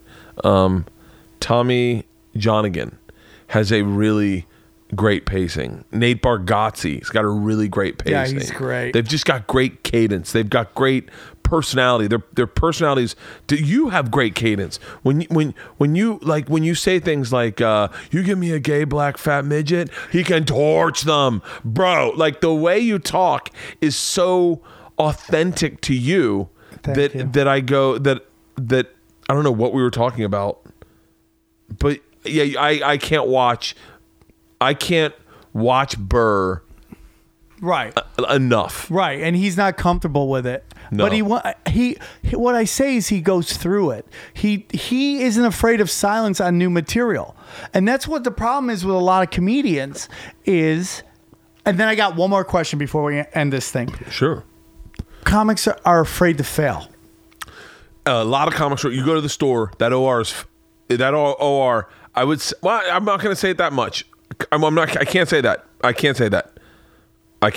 That's a wrong indication. Because let me tell you something. I saw Eliza take chances the other night. I saw Nikki Glazer take chances. I saw Chris D'Elia take chances. Everyone in the OR right now is taking chances, and that's why I go up and I go. You have to push it. I go, I'm going to tell this story. I know that I said to the OR the other night, I said, I know you guys are a bad crowd. Jesselnick just told me that, but I've got to do this. That's so funny. Isn't that weird how like a bunch of strangers can just come together and not talk about, but universally agree we're not going to enjoy comedy tonight? It's got to be weird? It's got to be something in the cultural DNA, and like in us as animals, a pheromone is emitted where they're like, failure. We're not going to like this. So it's like going to I talk about coming to a comedy club to get offended is like going to a strip bar, getting a lap dance and playing defense the whole time. You know, I'm like not allowing them to say, not enjoying it, fucking question the whole thing. It doesn't make any sense. Yeah. And it's just weird when a crowd, university. Now, here's what happens sometimes at the Comedy Store, because it is such an international destination. Yeah. It really is. Mostly because of podcasting. I mean, like you're talking about, we talk about it, Rogan talks about it, everybody who talks about it, man. People show up. Sometimes it's like playing a hostel. You ever play a hostel way back in the day where you're like, everybody's from a different country. They have different cultures and different sensibilities that no one's on the same page. Yeah. So you drop a joke and some places don't laugh. Dude, it is very, very diverse in that OR sometimes. Brody fucking, as you would say, torched that room the other night.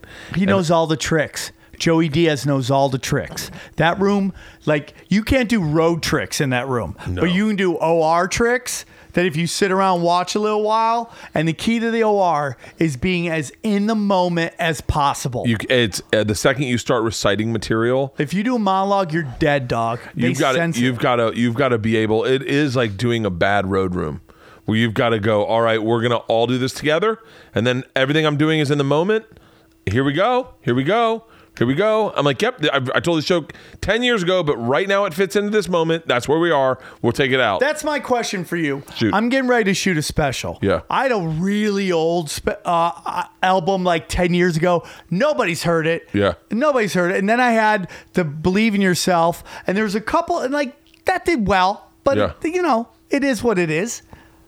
What's your thought on bringing back jokes that really didn't get that developed on older stuff. Albums, not specials. I know. I think albums. I think it's total game. In my opinion, I'm debating whether or not to tell this story that I told on Ari's storytelling show in this special, because I don't think that many people saw it.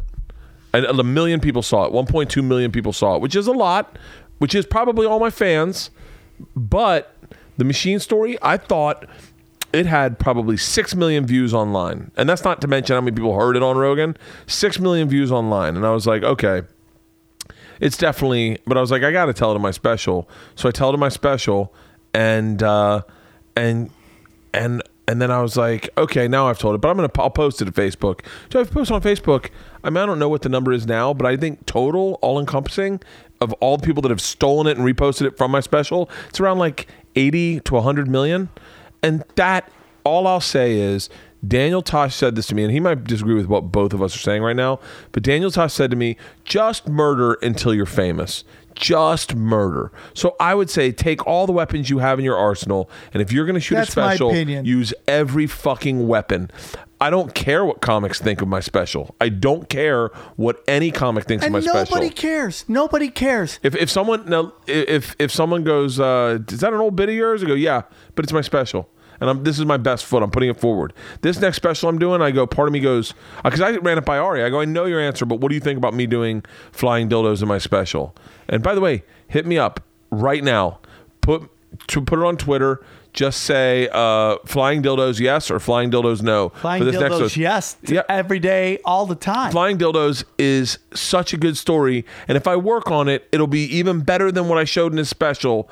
And I don't own the material. Comedy Central theoretically owns it, and I want to own my material. Yeah. So I want to put it out so I can release it. Yeah, I'm with you, dude. I've been thinking about, there's a couple jokes I wanted to add to these old bits that this great bit about Apple Store I have and all this shit that I'm like, fuck it, I'm gonna fucking bring it back. Dude, these old tags. If I were you, this is my opinion, I would put together the strongest hour and 10, whatever hour you have, and present that. Because I'm telling you right now, I'm being dead fucking serious.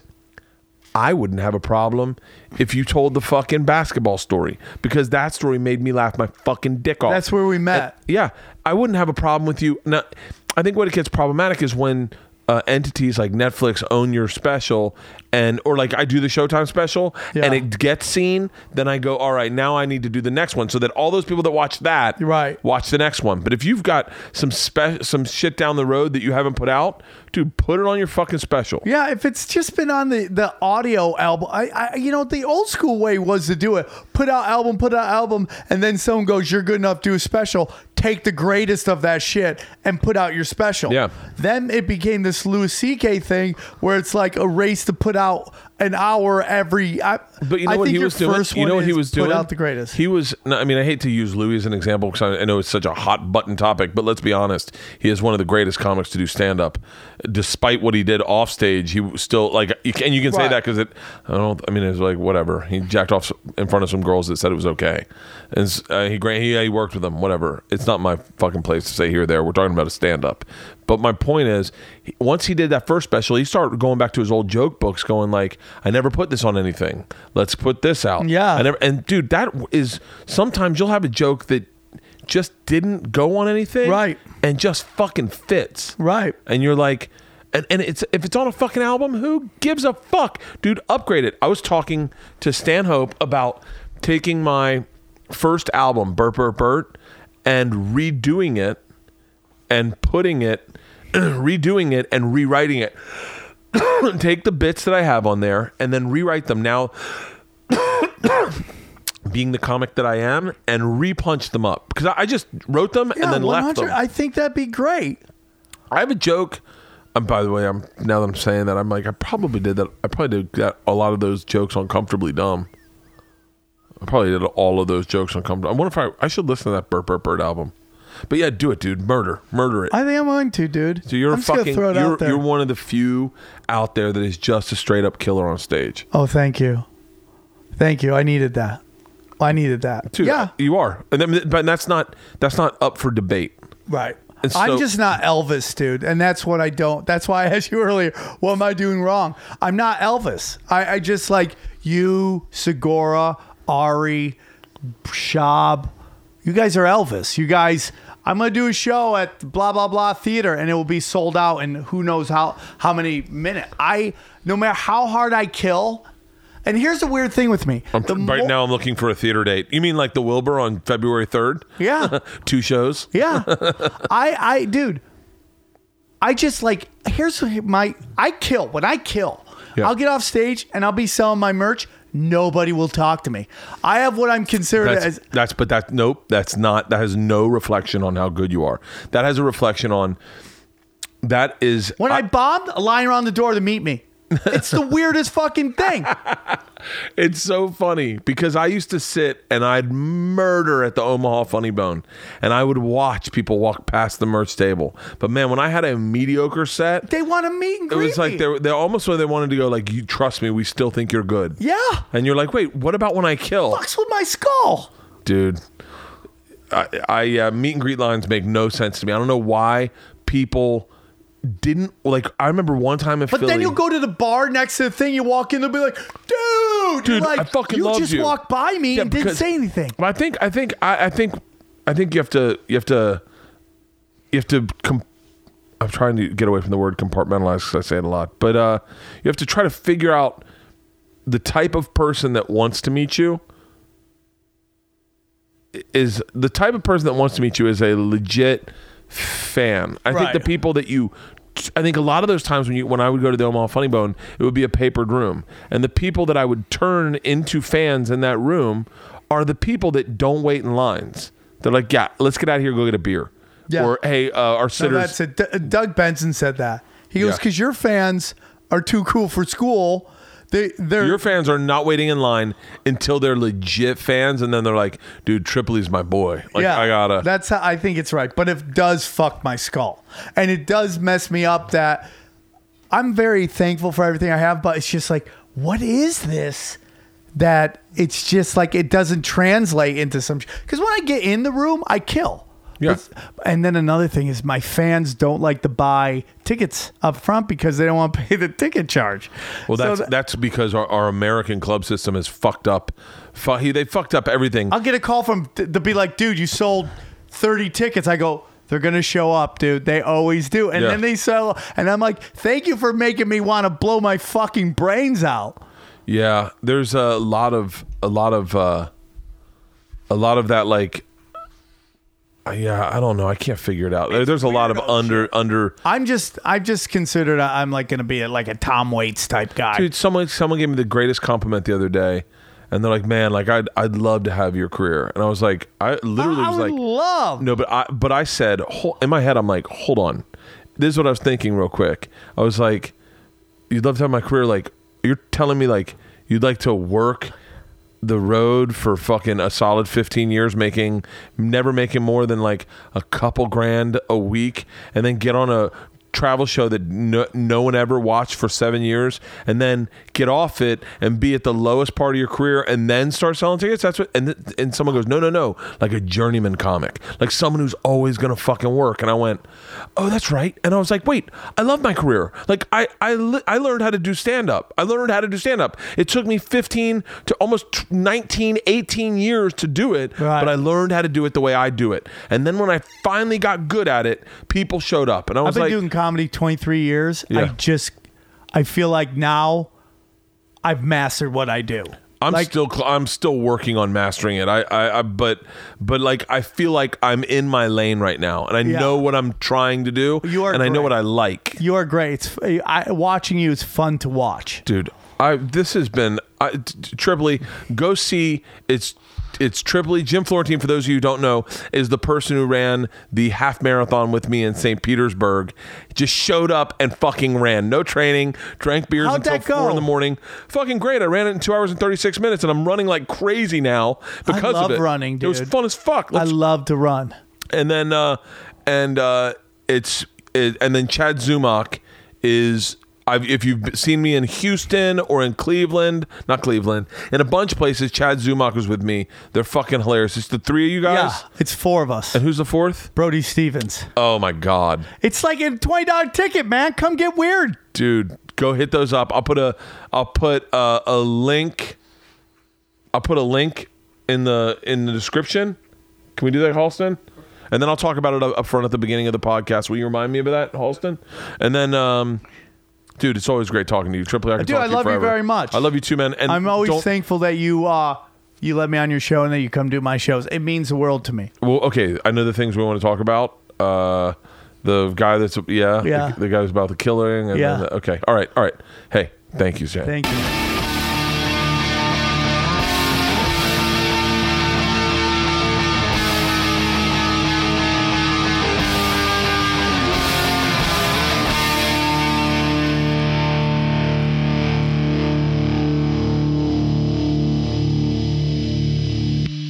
This episode was brought to you by The Machine.